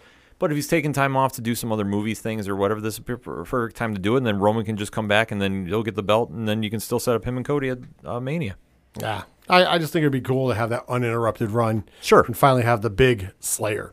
But with that being said, we'll find out this Saturday, 1 p.m. Eastern Time on the Peacock. Peacock. Because, of course, that's where that'll all be going down. So now let's switch gears. Let's talk about Sunday.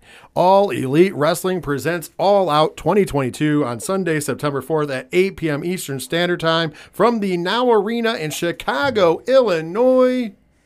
Ladies and gentlemen, by the way, if you're in the Chicagoland area, last I checked, there was $1 tickets to AEW Dynamite tomorrow as we record on Tuesday. And so more than one ticket. And so I would say, there's also some $3 and $4 tickets. Make sure you scoop those up and be in attendance. You're not going to want to miss it. But as far as the pay-per-view, tickets are still at least minimum of $50. So with that being said, let's talk about the card that we have announced so far. Obviously, we will save our speculation in the world title match for the end because that would be the main event anyways. By the way, you can watch All Elite Wrestling's All Out this Sunday in the United States on BR Live or through traditional pay-per-view or by going to certain theaters. Certain theaters will be showing it on the big screen. Now, with that being said, if you're international, you get to watch it on Fight TV, you lucky sons of bitches. So for our international listeners, you are lucky. So are you ready to break this card down, gentlemen? Absolutely. Yes. Let's start with this match. Your IWGP and Ring of Honor World Tag Team Champions, FTR, also the AAA World Tag Team Champions, I forgot those belts, will be tagging with the AEW TNT Champion, Wardlow, to take on the team of Jay Lethal and the Motor City Machine Guns, Alex Shelley and Chris Sabin making a surprise appearance. Let's start this off with Ken this time. Ken, how do you feel about this match? Who's your pick to win and why? Love this match. Wish it was not on the pay-per-view, though. But if I can get the Motor City Machine Guns versus FTR, I will take that any day. That said, this could be Team Pinnacle all day. And I think that since the Motor City Machine Guns, at least to my knowledge, have not signed a permanent contract, this is going to be a nice, fun match to kick off the show. But I think overall, for storyline purposes, it's Pinnacle all day. I'm going Team Pinnacle. Not only on top of that, I'm going to say this will be a great match.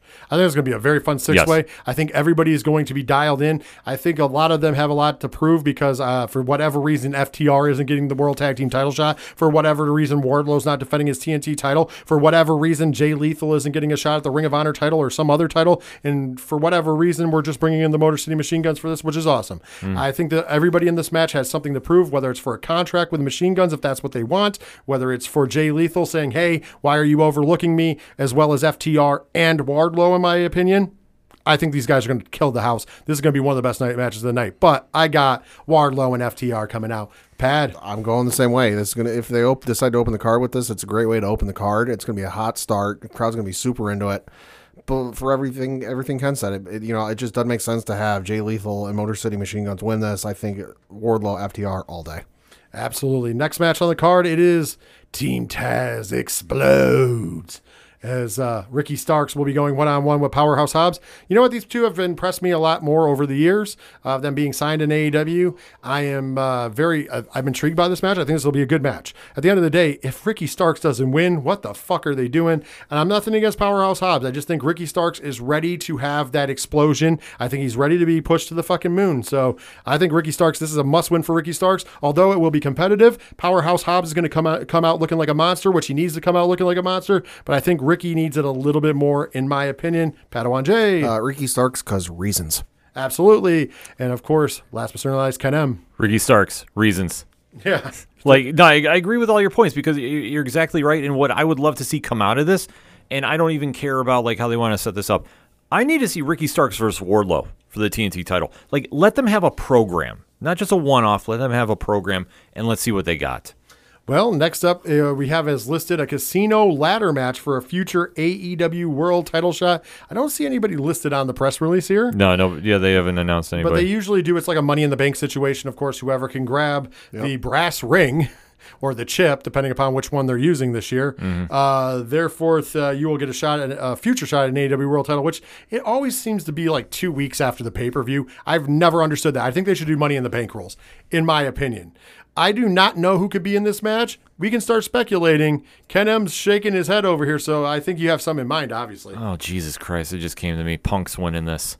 He'll cash in at the end of the night. Oh, Jesus Christ. But that's if they do a cash, and they've never done that before. They've always done... First time for everything. Yeah, true. It'll be that time. Well, no, you know what they'll do? He'll win, and he'll say, I know we usually do this where it's a couple weeks out, but nah, screw that. I'm doing it tonight. Yeah. This could be interesting. I don't know. I hope I'm wrong. I really hope I'm wrong. It just hit me now. Well, we'll tune in on Wednesday for Dynamite to get exactly who's going to be in this match, because here we are 4 days out with no announcement of who's in this match. I will say this, though. If it's not Punk, and let's hope it's not, I'm going to say it's going to be somebody they're bringing in. Maybe a Will Ospreay. Could be. Like, just to throw a curveball to everybody. Could be. Depending upon what happens in that Trios tournament finale, or who makes it, let's just say Omega and the Bucks don't make it to the finals. It could be Omega. There's some interesting... Right. There's some interesting stuff they can do. Will they do it? Who knows? Speaking of which, next up we have the AEW Interim Women's World Championship match. Of course, Thunder Rosa had to surrender she didn't surrender the title. She's still the champion, so they created an interim. I fucking hate the interim titles. I hate them in UFC, hate them in AEW, so I'm consistent. But anyways, for the interim title, we have a four-way dance. Toni Storm versus Dr. Britt Baker. DMD. Jamie Hayter and former AEW World Champion Hikaru Shida. I guess that Padawan J, you get to go first. Who do you think's walking out champ? I'm going to say Britt Baker, DMD. I don't watch AEW regularly. It's just from what I see online and some of the temp in the room I see, she seems to be the only one that gets a reaction out of folks when she's been champion. You know, I realize Toni Storm I don't think has been champion yet of Not much. in AEW. You know, but in terms of like the reaction online, people were excited to see her, and then it's kind of cooled off.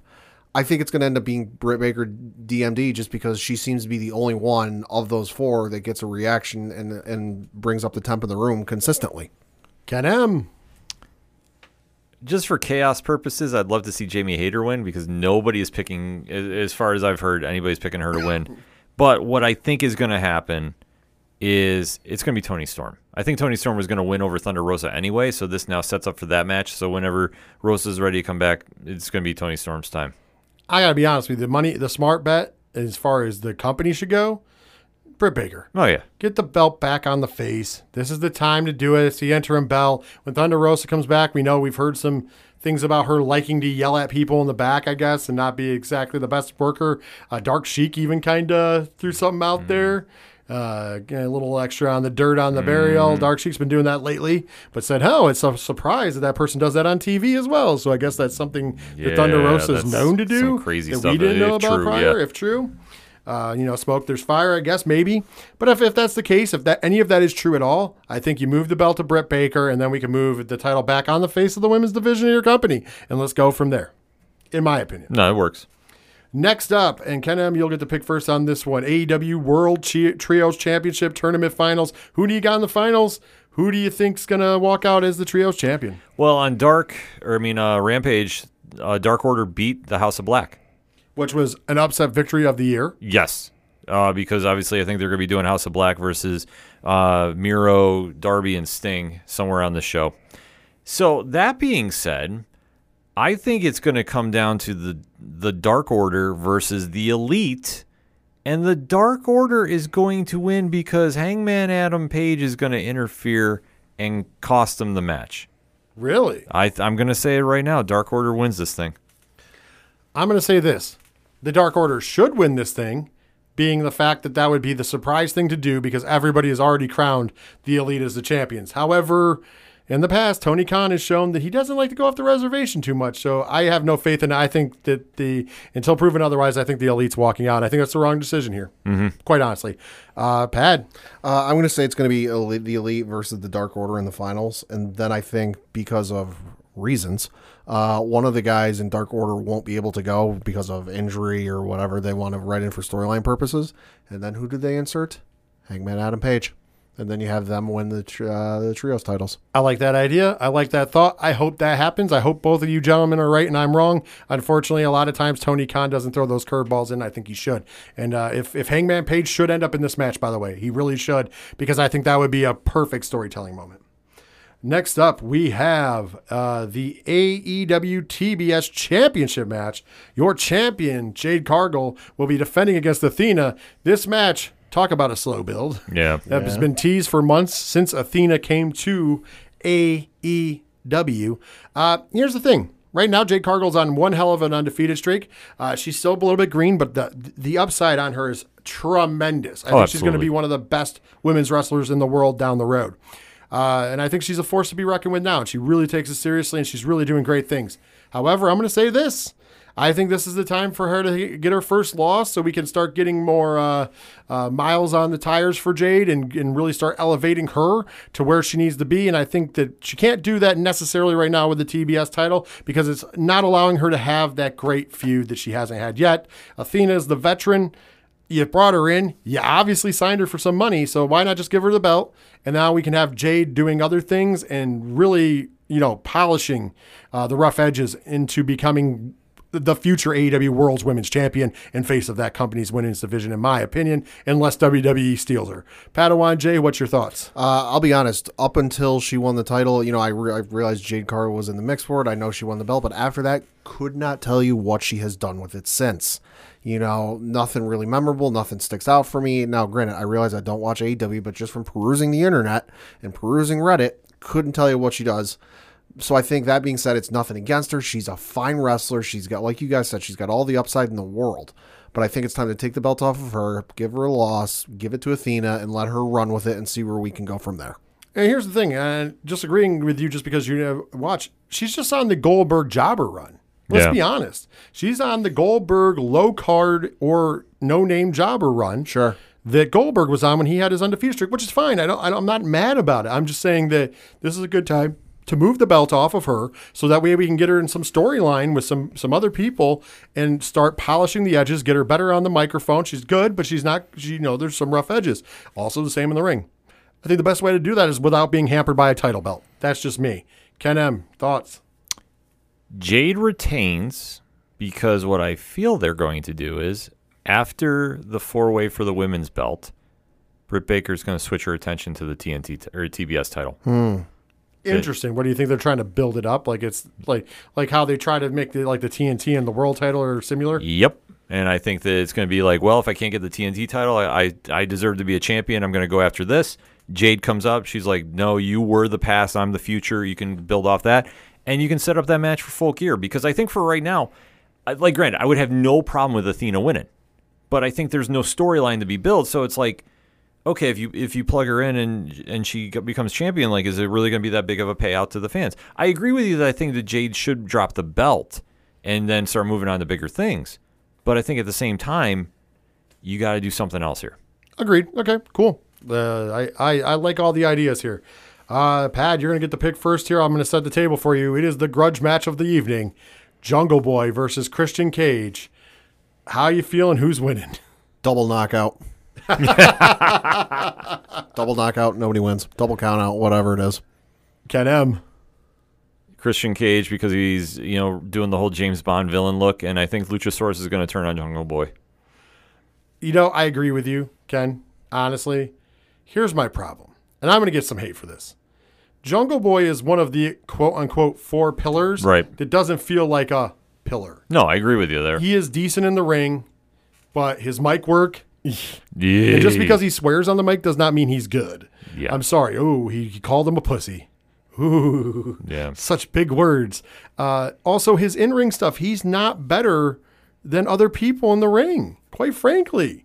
I'm sorry. It's not that he's a bad wrestler. He's a good worker. He's solid. He's solid, but But to put him on the same pedestal as MJF, which God knows where he is, but still MJF. Sure. Sammy Guevara, which once again, I'm not a huge Sammy fan, but you can't deny that he's good in the ring. He's got the it factor. And then, of course, Darby Allin, who, listen, whether it doesn't matter how good he is in the ring or not, which he is good in the ring. He's insane and he's an attraction. I would say that Orange Cassidy's more important to AEW than Jungle Boy is. I would even say Wardlow has dethroned him from a spot. Mostly, some of it's booking, and also it's just the talent. Like, I'm sorry. And I know there's a lot of people out there that think that he's great, and that's fine. And he is a good wrestler. But listen, if I was the one booking AEW, I would have booked Brian Pillman Jr. in matches to put him in the spot that they want Jungle Boy in, because he's a better wrestler, in my opinion. No, I agree with you on that fact. I mean, the thing about Jungle Boy is he is very, very good in the ring, and I will stress that. But as far as a character, as far as mic work, it's not there yet. So to anoint him as like a face of your franchise, I think it's just the internet fans are really, really like him. And you granted, there's nothing wrong with that. But I think in comparison to some other people like you brought up, like I think Orange Cassidy is more of a pillar than anybody. Agreed. I think that Wardlow, if you're thinking long-term booking for the future, he should be the guy that you're centering the franchise around. Like, he should be the face of the franchise. Unfortunately, once again, I know we're not trying to talk about this now, so we won't jump into it too much, but we've said in the past, unfortunately, Wardlow, they're not careful with how they handle all this, especially after hearing how disrupted. Wardlow and Hangman Page are 2 guys that are custom made for the Triple H led WWE, and they can go become stars there. Wardlow can become the next Batista, and Page can become a champion as well. Yeah, he's got the factors that Triple H likes. So you got to be careful. Those are the kind of guys you have to take care of. So meanwhile, while we're still trying to convince people that Jungle Boy Jack Perry is a pillar of the company, I think your real pillars are Wardlow, Hangman Page, MJF if he comes back, but if he's not there, that's fine. Darby Allin and Orange Cassidy. Those are the most popular guys you have in your company between gimmicks, in-ring, and getting over. Mm-hmm. And if you don't agree with me, that's absolutely fine. And once again, it has nothing to do against Jungle Boy. But here we are. We have Jungle Boy featured in a singles match on a pay-per-view. I'm sure you're right. Luchasaurus will turn on him, and that'll be it. But Wardlow is not defending his TNT title on this. He's in a 6-man. Mm-hmm. MJF is wherever MJF is, work, shoot, whatever the fuck it is, we don't know, and we haven't seen him in months. Yeah. So it's kind of hurting the fact that it's a work, right? Mm-hmm. And then last but certainly not least, Orange Cassidy so far isn't on this card. I know they could add him. He might even be in that ladder match, but they could add him somewhere. And also, Darby Allin is not on the card currently, although I feel like that 6-man tag might be something he does. But once again, that'll be the 3rd 6-man tag on this card. Yeah. And I think that's a big disservice to the card because the fact that there's 2 on it's baffling to begin with. If there's 3, it's like, what the fuck are we doing with our lives? Yeah, unless you put them all in the pre-show, which, I mean, I could see that happening for the Darby one. I could fully see that one happening. Agreed, but I'm just saying. But it's too much. But that's the whole thing. You take away, especially when you're supposed to be crowning 6-man tags, champs. Like it's too much. But but this is one problem that they have. They overstuff these cards for the pay-per-views, and I get they do them only 4 times a year. Sure, I understand that, but still, you gotta look at quality over quantity. Like, I don't need to be watching a wrestling show from 7 to 1 in the morning on the East Coast. Like, it doesn't add up if you shorten up a couple matches, and then if you really feel that, do something special for your YouTube channel if you want to try driving people to that. I got you. I agree. We got 2 more matches to talk about, and of course, then we have a whole bunch of kit and caboodle. So we got the Ken. We'll start with you, of course. Here, the AEW World Tag Team Championships are on your line. Your champions, Swerve in Our Glory, Shane Swerve Strickland, and of course Keith Lee defending against the acclaimed Max Caster. First of all, I wonder if Ass Daddy's going to be out there, Billy Ass. But I like both teams. Don't get me wrong. we're going to kick it to you first. Who do you think's winning and how? Why? Oh, it's Swerve in the Glory. It's Swerve and Keith Lee all day. Listen, I understand that the Acclaimed is winning over people, but let's face it, when are they really featured on Rampage? They're not. There's really a weak build for this storyline. Swerve and Lee have wrestled here and there.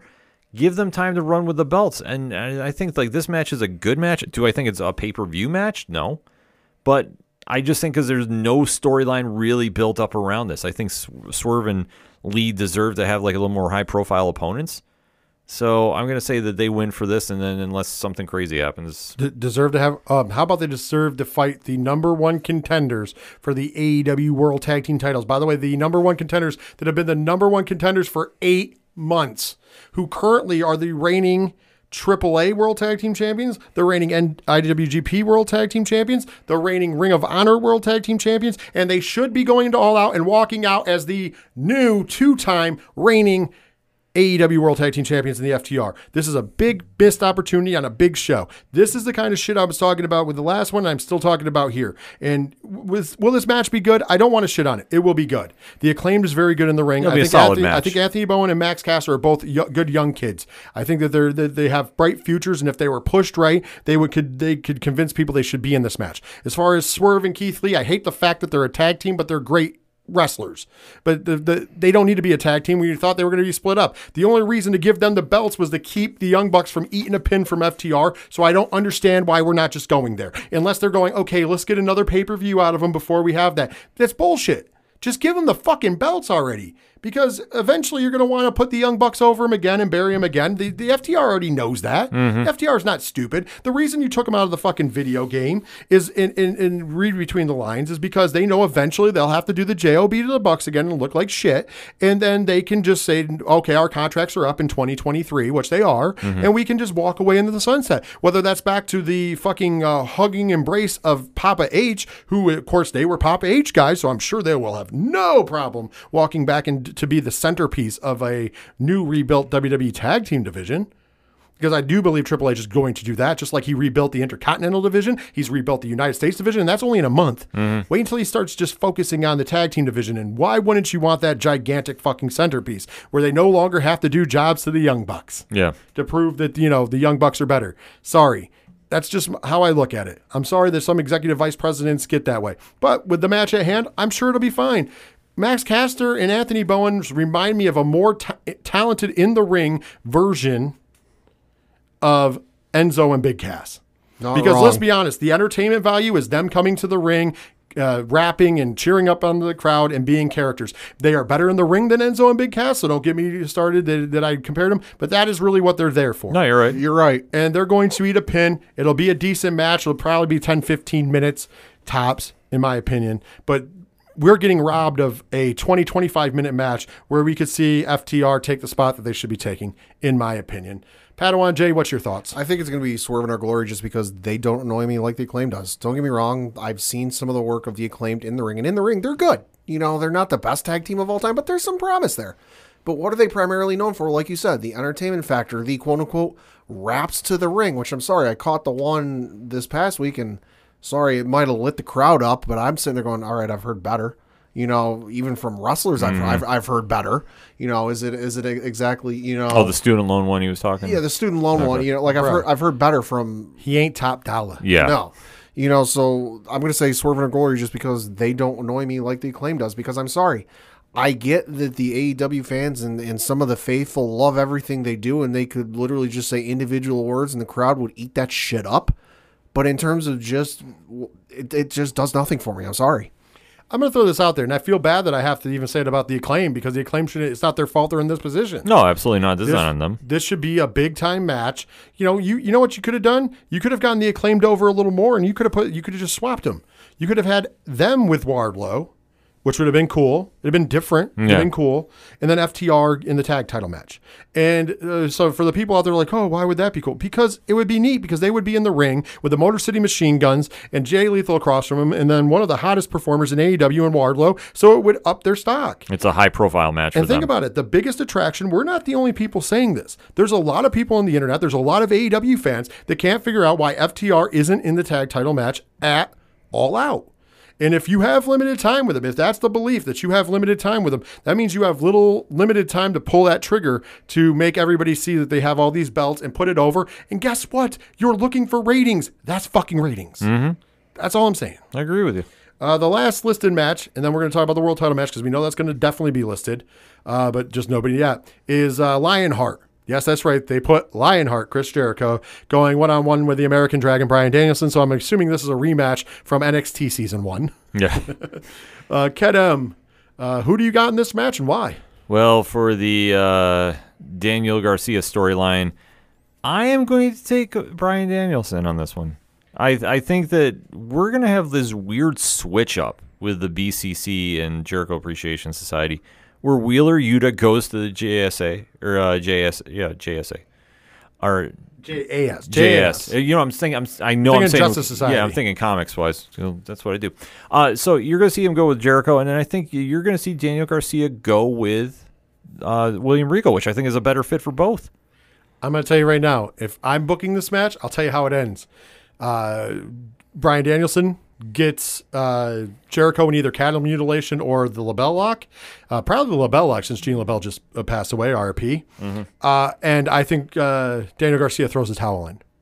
Oh, really? Yeah. Ooh. Screws over Jericho. He joins BCC, screws over Jericho. We can get a program between Garcia and Jericho, which I don't really need to see because I just don't need to see Jericho anymore, but it still makes sense for storyline purposes, but it would be really cool. And then if you wanted, then what I would do if you're getting to where you said, because I think that could happen, where you would get there is you would get Wheeler Yuta to start being jealous of Daniel Garcia because, yes, Wheeler Yuta is good in the ring. Daniel Garcia is better. Yeah. And so therefore there would be a little jealousy there. And then you could use that as a way of Jericho getting in the ear of Wheeler Yuta over the next weeks and months and then do the switch there too. If you want to do that. Yeah, but I think the smart booking, in my opinion, I think Bryan Danielson wins this match regardless. But the smart booking is you would use Daniel Garcia to throw in the towel for Jericho because I think that would be great. Pat? So fun fact, I can't take credit for this. I read this online, but according to ProFightDB.com, Bryan Danielson and Chris Jericho have been involved in matches together over the course of their career 14 times. Of those 14 times, only 2 of them are singles matchups. One of which was on Monday Night Raw on February 11th, 2013. The other one was on WWE NXT Season 1 taping, number 1, February 23rd, 2010. And that was where he broke out the lion tape. Mm-hmm. That is the only 2 times those 2 gentlemen have faced off against each other individually. They've been involved in, battle royals and Royal Rumbles and tag matches and everything else. Sure. But in terms of just one-on-one, only 2 times it's ever happened. Thought it was a fun fact. Kind of cool. I'm going to say Bryan Danielson just because reasons. I don't think Jericho needs it. I think he'd give the rub to Danielson. I gotcha. Well, that leaves us with the one big cloud and question mark that hopefully gets answered tomorrow night on Dynamite as we record on a Tuesday. And that, of course, is the AEW World Championship. We know now that the undisputed, reigning, and defending AEW World Champion is Jon Moxley. Yes. By the way, also the Game Changer Wrestling World Champion. Just Yes. want to mark that on the calendars. And he is going to go one-on-one with... Well, Uncle Dave says that this was a Swervosaurus, and we're going to get Punk versus Moxley. I know, Ken, you pitched a way to do that earlier. We're going to add that in there. Of course, the internet's saying the Hangman Page might end up in this match. Where the internet's saying that MJF returns in this match, which I'm kind of like, well, last time we saw him, he got powerbombed 18 times and jobbed out. So it'd be really weird to see him in a title match. But as you gentlemen like to say, Reasons. Exactly. And of course, it's Tony Khan, so you never know. There's so many. I don't know. If they're, what I would do? I'm going to get bullshit. I'm going to tell you guys what. Tomorrow night on Dynamite, what I would do is I would have a good old fashioned fucking battle royal. I throw a bunch of fucking people in it, whoever, and have somebody win and somebody unexpected. Who cares? You know what I mean? It should be a Moxley win. It should be pretty easy. I'm just throwing it out there. If you could get Okada or fucking Jay White or somebody, maybe, but I don't know. Here's the trick. I think that you will see something like that because I'm running through my head who's in Ring of Honor that is not booked on this card. Sure. You're not going to... Samoa Joe's returning. Yeah, Yes, I was going to say... he's been off TV because of the Twisted Metal TV show, but Right. that just finished filming. You could plug in Joe versus Mox, and that would make sense. Yeah. Because you can't do Claudio. No. Because that would be too much storyline with the BCC. No, and UFC MMA rules. They're the same club. They wouldn't fight each other. Yeah, exactly. So like it wouldn't pan out. You could try Hangman Adam Page, but there's no storyline build. And I'm sorry, unless you're a true blue AEW, fanatic, it's not going to be enough to sell the casual fan. Like I say, we pose this question to Pat all the time because we make it very well known he's not the biggest AEW fan in the world. Nope. If you had $50, you look at the template of who's there to face Jon Moxley. Mm-hmm. If you're a wrestling fan, who would you plug in there? Well, I'll be honest. Punk, no, because I just watched a squash match. I did watch that match just because I was interested to see what happened. I just saw Punk get squashed in 3 minutes and 11 seconds. So I wouldn't spend, basically a tank of gas. Mm-hmm. What I would spend on a tank of gas, to watch this. MJF, while it would be cool, doesn't make any fucking sense. Hangman Page, again, doesn't make any fucking sense. Now, if it were to be Samoa Joe, then I might be like, oh, you know what? Game time decision, I might do it. But anybody else, I'm sitting there going, no, just no. Well, I mean, who do you plug in? Like you said, you could always do whoever wins the casino ladder match, right? The shot later in the night period. Right. Just go, that's what that's for, which could be an interesting way of handling it. Announce the 6 or 8 guys, whatever it's going to be. Probably one, Joker, which they usually do, and then have whoever wins that go on to later in the night face Moxley. That could be a thing, which might be interesting depending upon the 6 people. Maybe Samoa Joe's in that match as well. There's just, I don't know. I honestly think that they have booked themselves into a corner. Oh, they have. Because if they do Punk Moxley, I'm not, we're going to watch anyways. Me and Ken are at least. Let's be honest. But you know what? I'm not interested in seeing Mox versus Punk, especially after I saw the squash. There's no reason to run that back 11 days after a squash match. Like if you want to say he's injured and run it back at, what'd you call it there? Full Gear, which would be the next pay-per-view, then I'm fine with that. But if you're saying that we're running it back 11 days later with a foot injury that put him out for months, I don't like it. It makes no sense to run it back after, 11 days where he re-injured the foot. And you had JR say on broadcast, that's the foot he injured initially, blah, blah, blah. It just makes no fucking sense. I don't remember if I said it on the show, but I know I said it to you off air. Mm-hmm. That this whole thing with Moxley and Punk was the one thing they couldn't fuck up, and they had to nail it flawlessly. And they have managed to fuck it up every step along the way. You know what they're probably going to do? Okay. Oh, God. Why is this all hitting me now? Yeah, your match is going to be Joe versus Mox, and Joe wins. Okay. And Punk is going to win the cash-in. So you'll have Joe versus Punk to close out All Out. And Punk wins. Well, that's if they do a cash-in scenario. Yeah, but it's going to happen. Like I say, that's the only scenario that works for me. Well, I mean, yeah, I can see that happening, but it wouldn't be. I don't like it either. I don't, like I say, I don't like it, but that's the only one I can say that works, like in this situation. They have taken a surefire, awesome main event at one of their biggest pay-per-views and literally just flushed it down the toilet. And I'm sorry, the people out there that are saying, "Oh, this is great booking." Where? No, because as you go down and try to plug somebody into this match, there's some interesting things you could do. Once again, the return of Joe. Do a battle royal on Wednesday to find out who's going to be the champion. Do the winner of the ladder match at All Out goes on to wrestle for the title later in the night. You could do all of those things, and they're interesting. But at the same point in juncture, what do we get? There's no bigger matchup than Punk versus Moxley would have been, but that squash match ruins it. Yeah, and you burned anybody it. who thinks that squash match, like, oh, that was just a good part of the story so he can win it in Chicago, that is fucking dumb. Tell me how that makes any sense. And here's how I'll push it to you. What if this past Friday on SmackDown, Roman Reigns would have lost the WWE Undisputed Universal title to Drew McIntyre to go to England and then win it back? And fake an injury. That is the exact same thing. What would you say as the internet? And be fucking honest. Be honest. Bullshit. Yeah. All of the people defending this on the AEW side, and I know they listen, and I'm not trying to be a dickhead. Be honest. If the roles were reversed and the 3 letters weren't AEW, they were WWE, what would you say right now? They'd be saying it's horseshit. And that's why this is the podcast that calls it right down the fucking middle, because I would have done the same thing. This could be WWE, this could be Game Changer Wrestling, this could be New Japan Pro Wrestling, this can be any of it.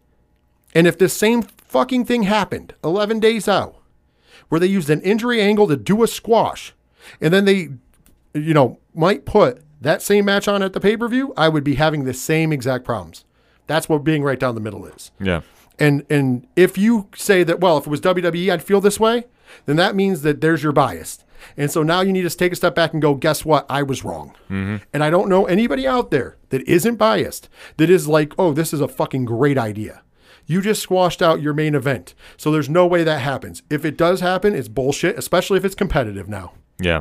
You can have it competitive in a couple months because that gives more time for the injury to heal. But you can't do it right now because you're telling me something to put him on the shelf for months and had an interim title for. He's going to get over in 11 days? They took what should have been top 5 easily, if not top 3 best matches of the year across the board. AEW fan, WWE fan, Impact, GCW, whatever. Sure. And they've turned it from top 5, if not top 3 best matches of the year and turned it into top 5 or top 3 worst matches of the year. And like I said, they flushed it down the toilet for a rating pop. And that's, you can't convince me otherwise. No, they It was panicked. They popped the rating. It's a full and panic. it didn't even pop it that much. It was slightly over 1 million. Yeah, which goes with what I was saying in Blocks Count Anywhere last week. I go, if you did this, you needed to have the greatest rating on Dynamite you've ever had in your life because you literally gave your main event, the one that was supposed to push you over all these marks on pay-per-view buys, on free TV, and you didn't move the needle. And I wasn't that far off. We were No. we were given predictions on ODPH and kind of said how much do you think ratings are going to be? And I said 949, and it was 1049. Yeah, Just barely over a million. I was 100,000 off. so that main event wasn't going to move the needle for your It fan wasn't base. the main event anyways. Yeah, but that's the whole But thing. it would have done it on pay-per-view. Yeah. Oh yeah, And the reason I say that is because that was the match the faithful wanted to see, so they would have come out in droves and they would have bought the pay-per-view. And it would have done the record numbers there. And listen, AEW, the one thing they have to worry about is pay-per-views because they're charging $50. WWE is putting on good premium live events, especially Clash at the Castle. But let's be honest, they don't have to because for $4.99 you can watch it on the Peacock. Right. You don't have to pay $50 for it. right. You know what I mean? And if you change your email address, you can do it for free.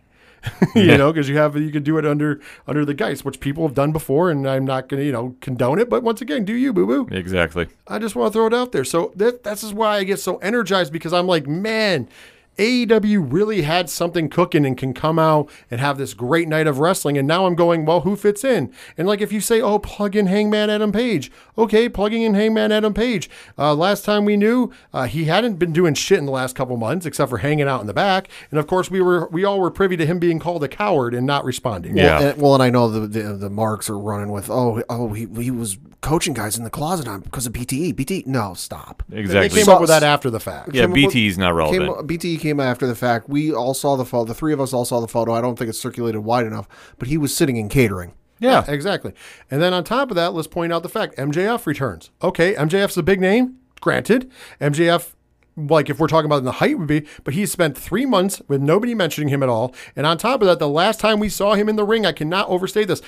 Not the pipe bomb, because that's cool. That happened on Mike. But the last time we saw him in a wrestling match, 18 power bombs in a squash match. Yeah. So that deserves you to have a title shot? And plus- like, who's going to believe that shit? And plus, we've already seen it with Moxley and him. Yeah. Exactly. Let's not Yeah. forget. For the belt. Yeah, we've seen this. So you're not adding value. You're decreasing it. I think right now at this table right now, we've decided pretty much Samoa Joe is probably the best bet. And, Yeah. and it's an easy plug and play. You could just have Tony come out and say, hey, listen, I know we just had the title match last week, but we need to obviously have the belt defended. It's a major pay-per-view for us. I really struggle. I really thought about bringing somebody in or something. I really thought about who to bring in. And you know what? I was walking around, found the perfect person. Point to the entrance, music hits, out he comes. It's all you need. Samoa Joe or Nick fucking Gage, take your pick. Yeah. I dare him to do Nick Gage. I dare Take your them. fucking pick. Steal So much GCW's blood. thunder. So much blood. Get the light tubes out and call it a day. I don't know. I'm just I just this is a good card. I hope I enjoy the pay-per-view. I hope it doesn't run too late, which I know it's going to, but fuck. Yeah. I just wish they wouldn't have dropped the ball on this main event. And anybody who's saying they're not, man, please point out where I'm wrong that they didn't drop the ball here. No, they fucking absolutely did. Unfortunately, this is probably the least excited all out, all in that we've seen. Let's be honest about it. The main event is in shambles. Because no matter what happens, you're not going to get equal value to what you had prior to doing that match on Dynamite. No. You botched up the tag team title match because, let's face it, this should have been FTR. And obviously, the tag team title match is going in with no buzz whatsoever. It's a forgettable match. you also have other ones on this card. Like we're going to wind up having 3 6-man tags, which is absurd. You know, Let's be honest, 2 confirmed right now. We're totally expecting a third. Yeah. You know, even if they announce Samoa Joe on Wednesday or whoever they announce on Wednesday, you might be able to sway some people to go, oh, you know what, I was kind of on the fence, but you know what, I'll get it. But by and large, for a lot of folks, their mind's already made up whether they're going to get the pay-per-view or not.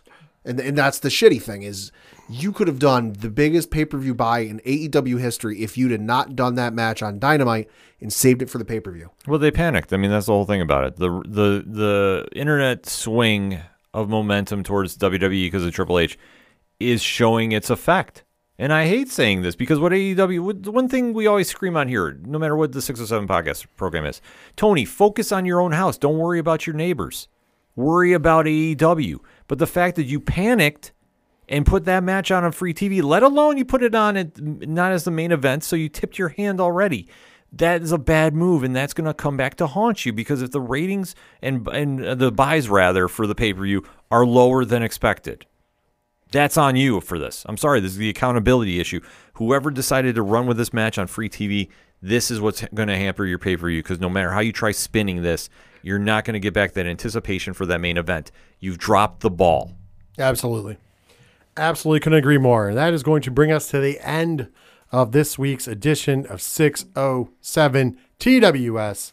Of course, Ken M, before we go, tell the fine folks one more time how to find the ODPH. Well, let me ask Padawan J, if you want to find out everything going on with the panel from social media accounts to Parlay Points to the TeePublic Store to the Patreon to the Classified section, which has friends of the show such as Dragon Master Games and 3FN Podcast and the directory, where do you go? ODPHpodcast.com. Right on. There you go. And of course, for all things 3FN, just go to 3FNpodcast.com. Patreon link is there. TeePublic link. Social links. All that happy jazz there. Players and everything. Just visit 3FNpodcast.com. Of course, thank you once again to Padawan J for joining us here. Thanks for having me. And of course, for the ODPH Society, thank you for listening to us in place of your normal sports entertainment show. But trust me, you're going to get a lot next week. Yes. Next week is the NFL preview show, so I'm going to be buckled in. I do believe we're, splitting it into 2, correct? Yes, Yeah. so we're going to do the AFC as one podcast and the NFC as another one, so you can definitely listen to both, make your predictions about who's going to come through the season, and definitely get ready for the official kickoff next Thursday. And listen, it's not the sports show, but fuck the Astros. I love it. I love it. With that being said, you're going to hear our good friend Second Suitor as you do at the end of each and every show. One Winged Angels, the name of the song. Make sure you check them out. And with that being said, for myself, for Padawan J, for Ken M, take care of yourselves, take care of each other, and most importantly, later wrestling fans.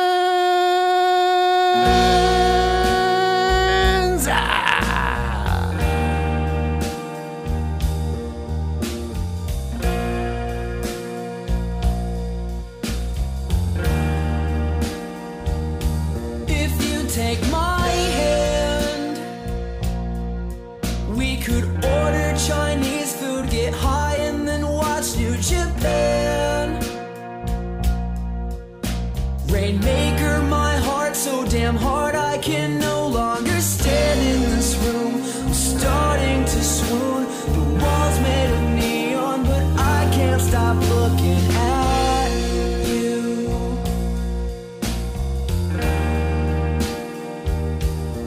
Looking at you.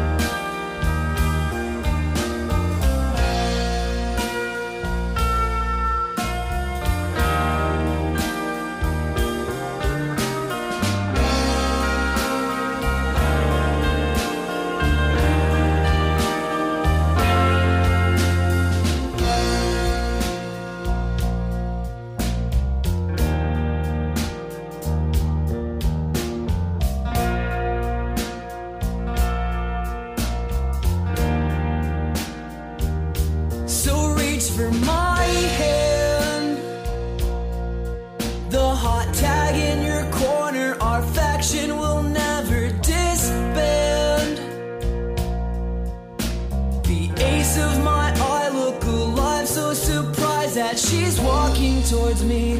A smile I see, connect from the top ropes. 1, 2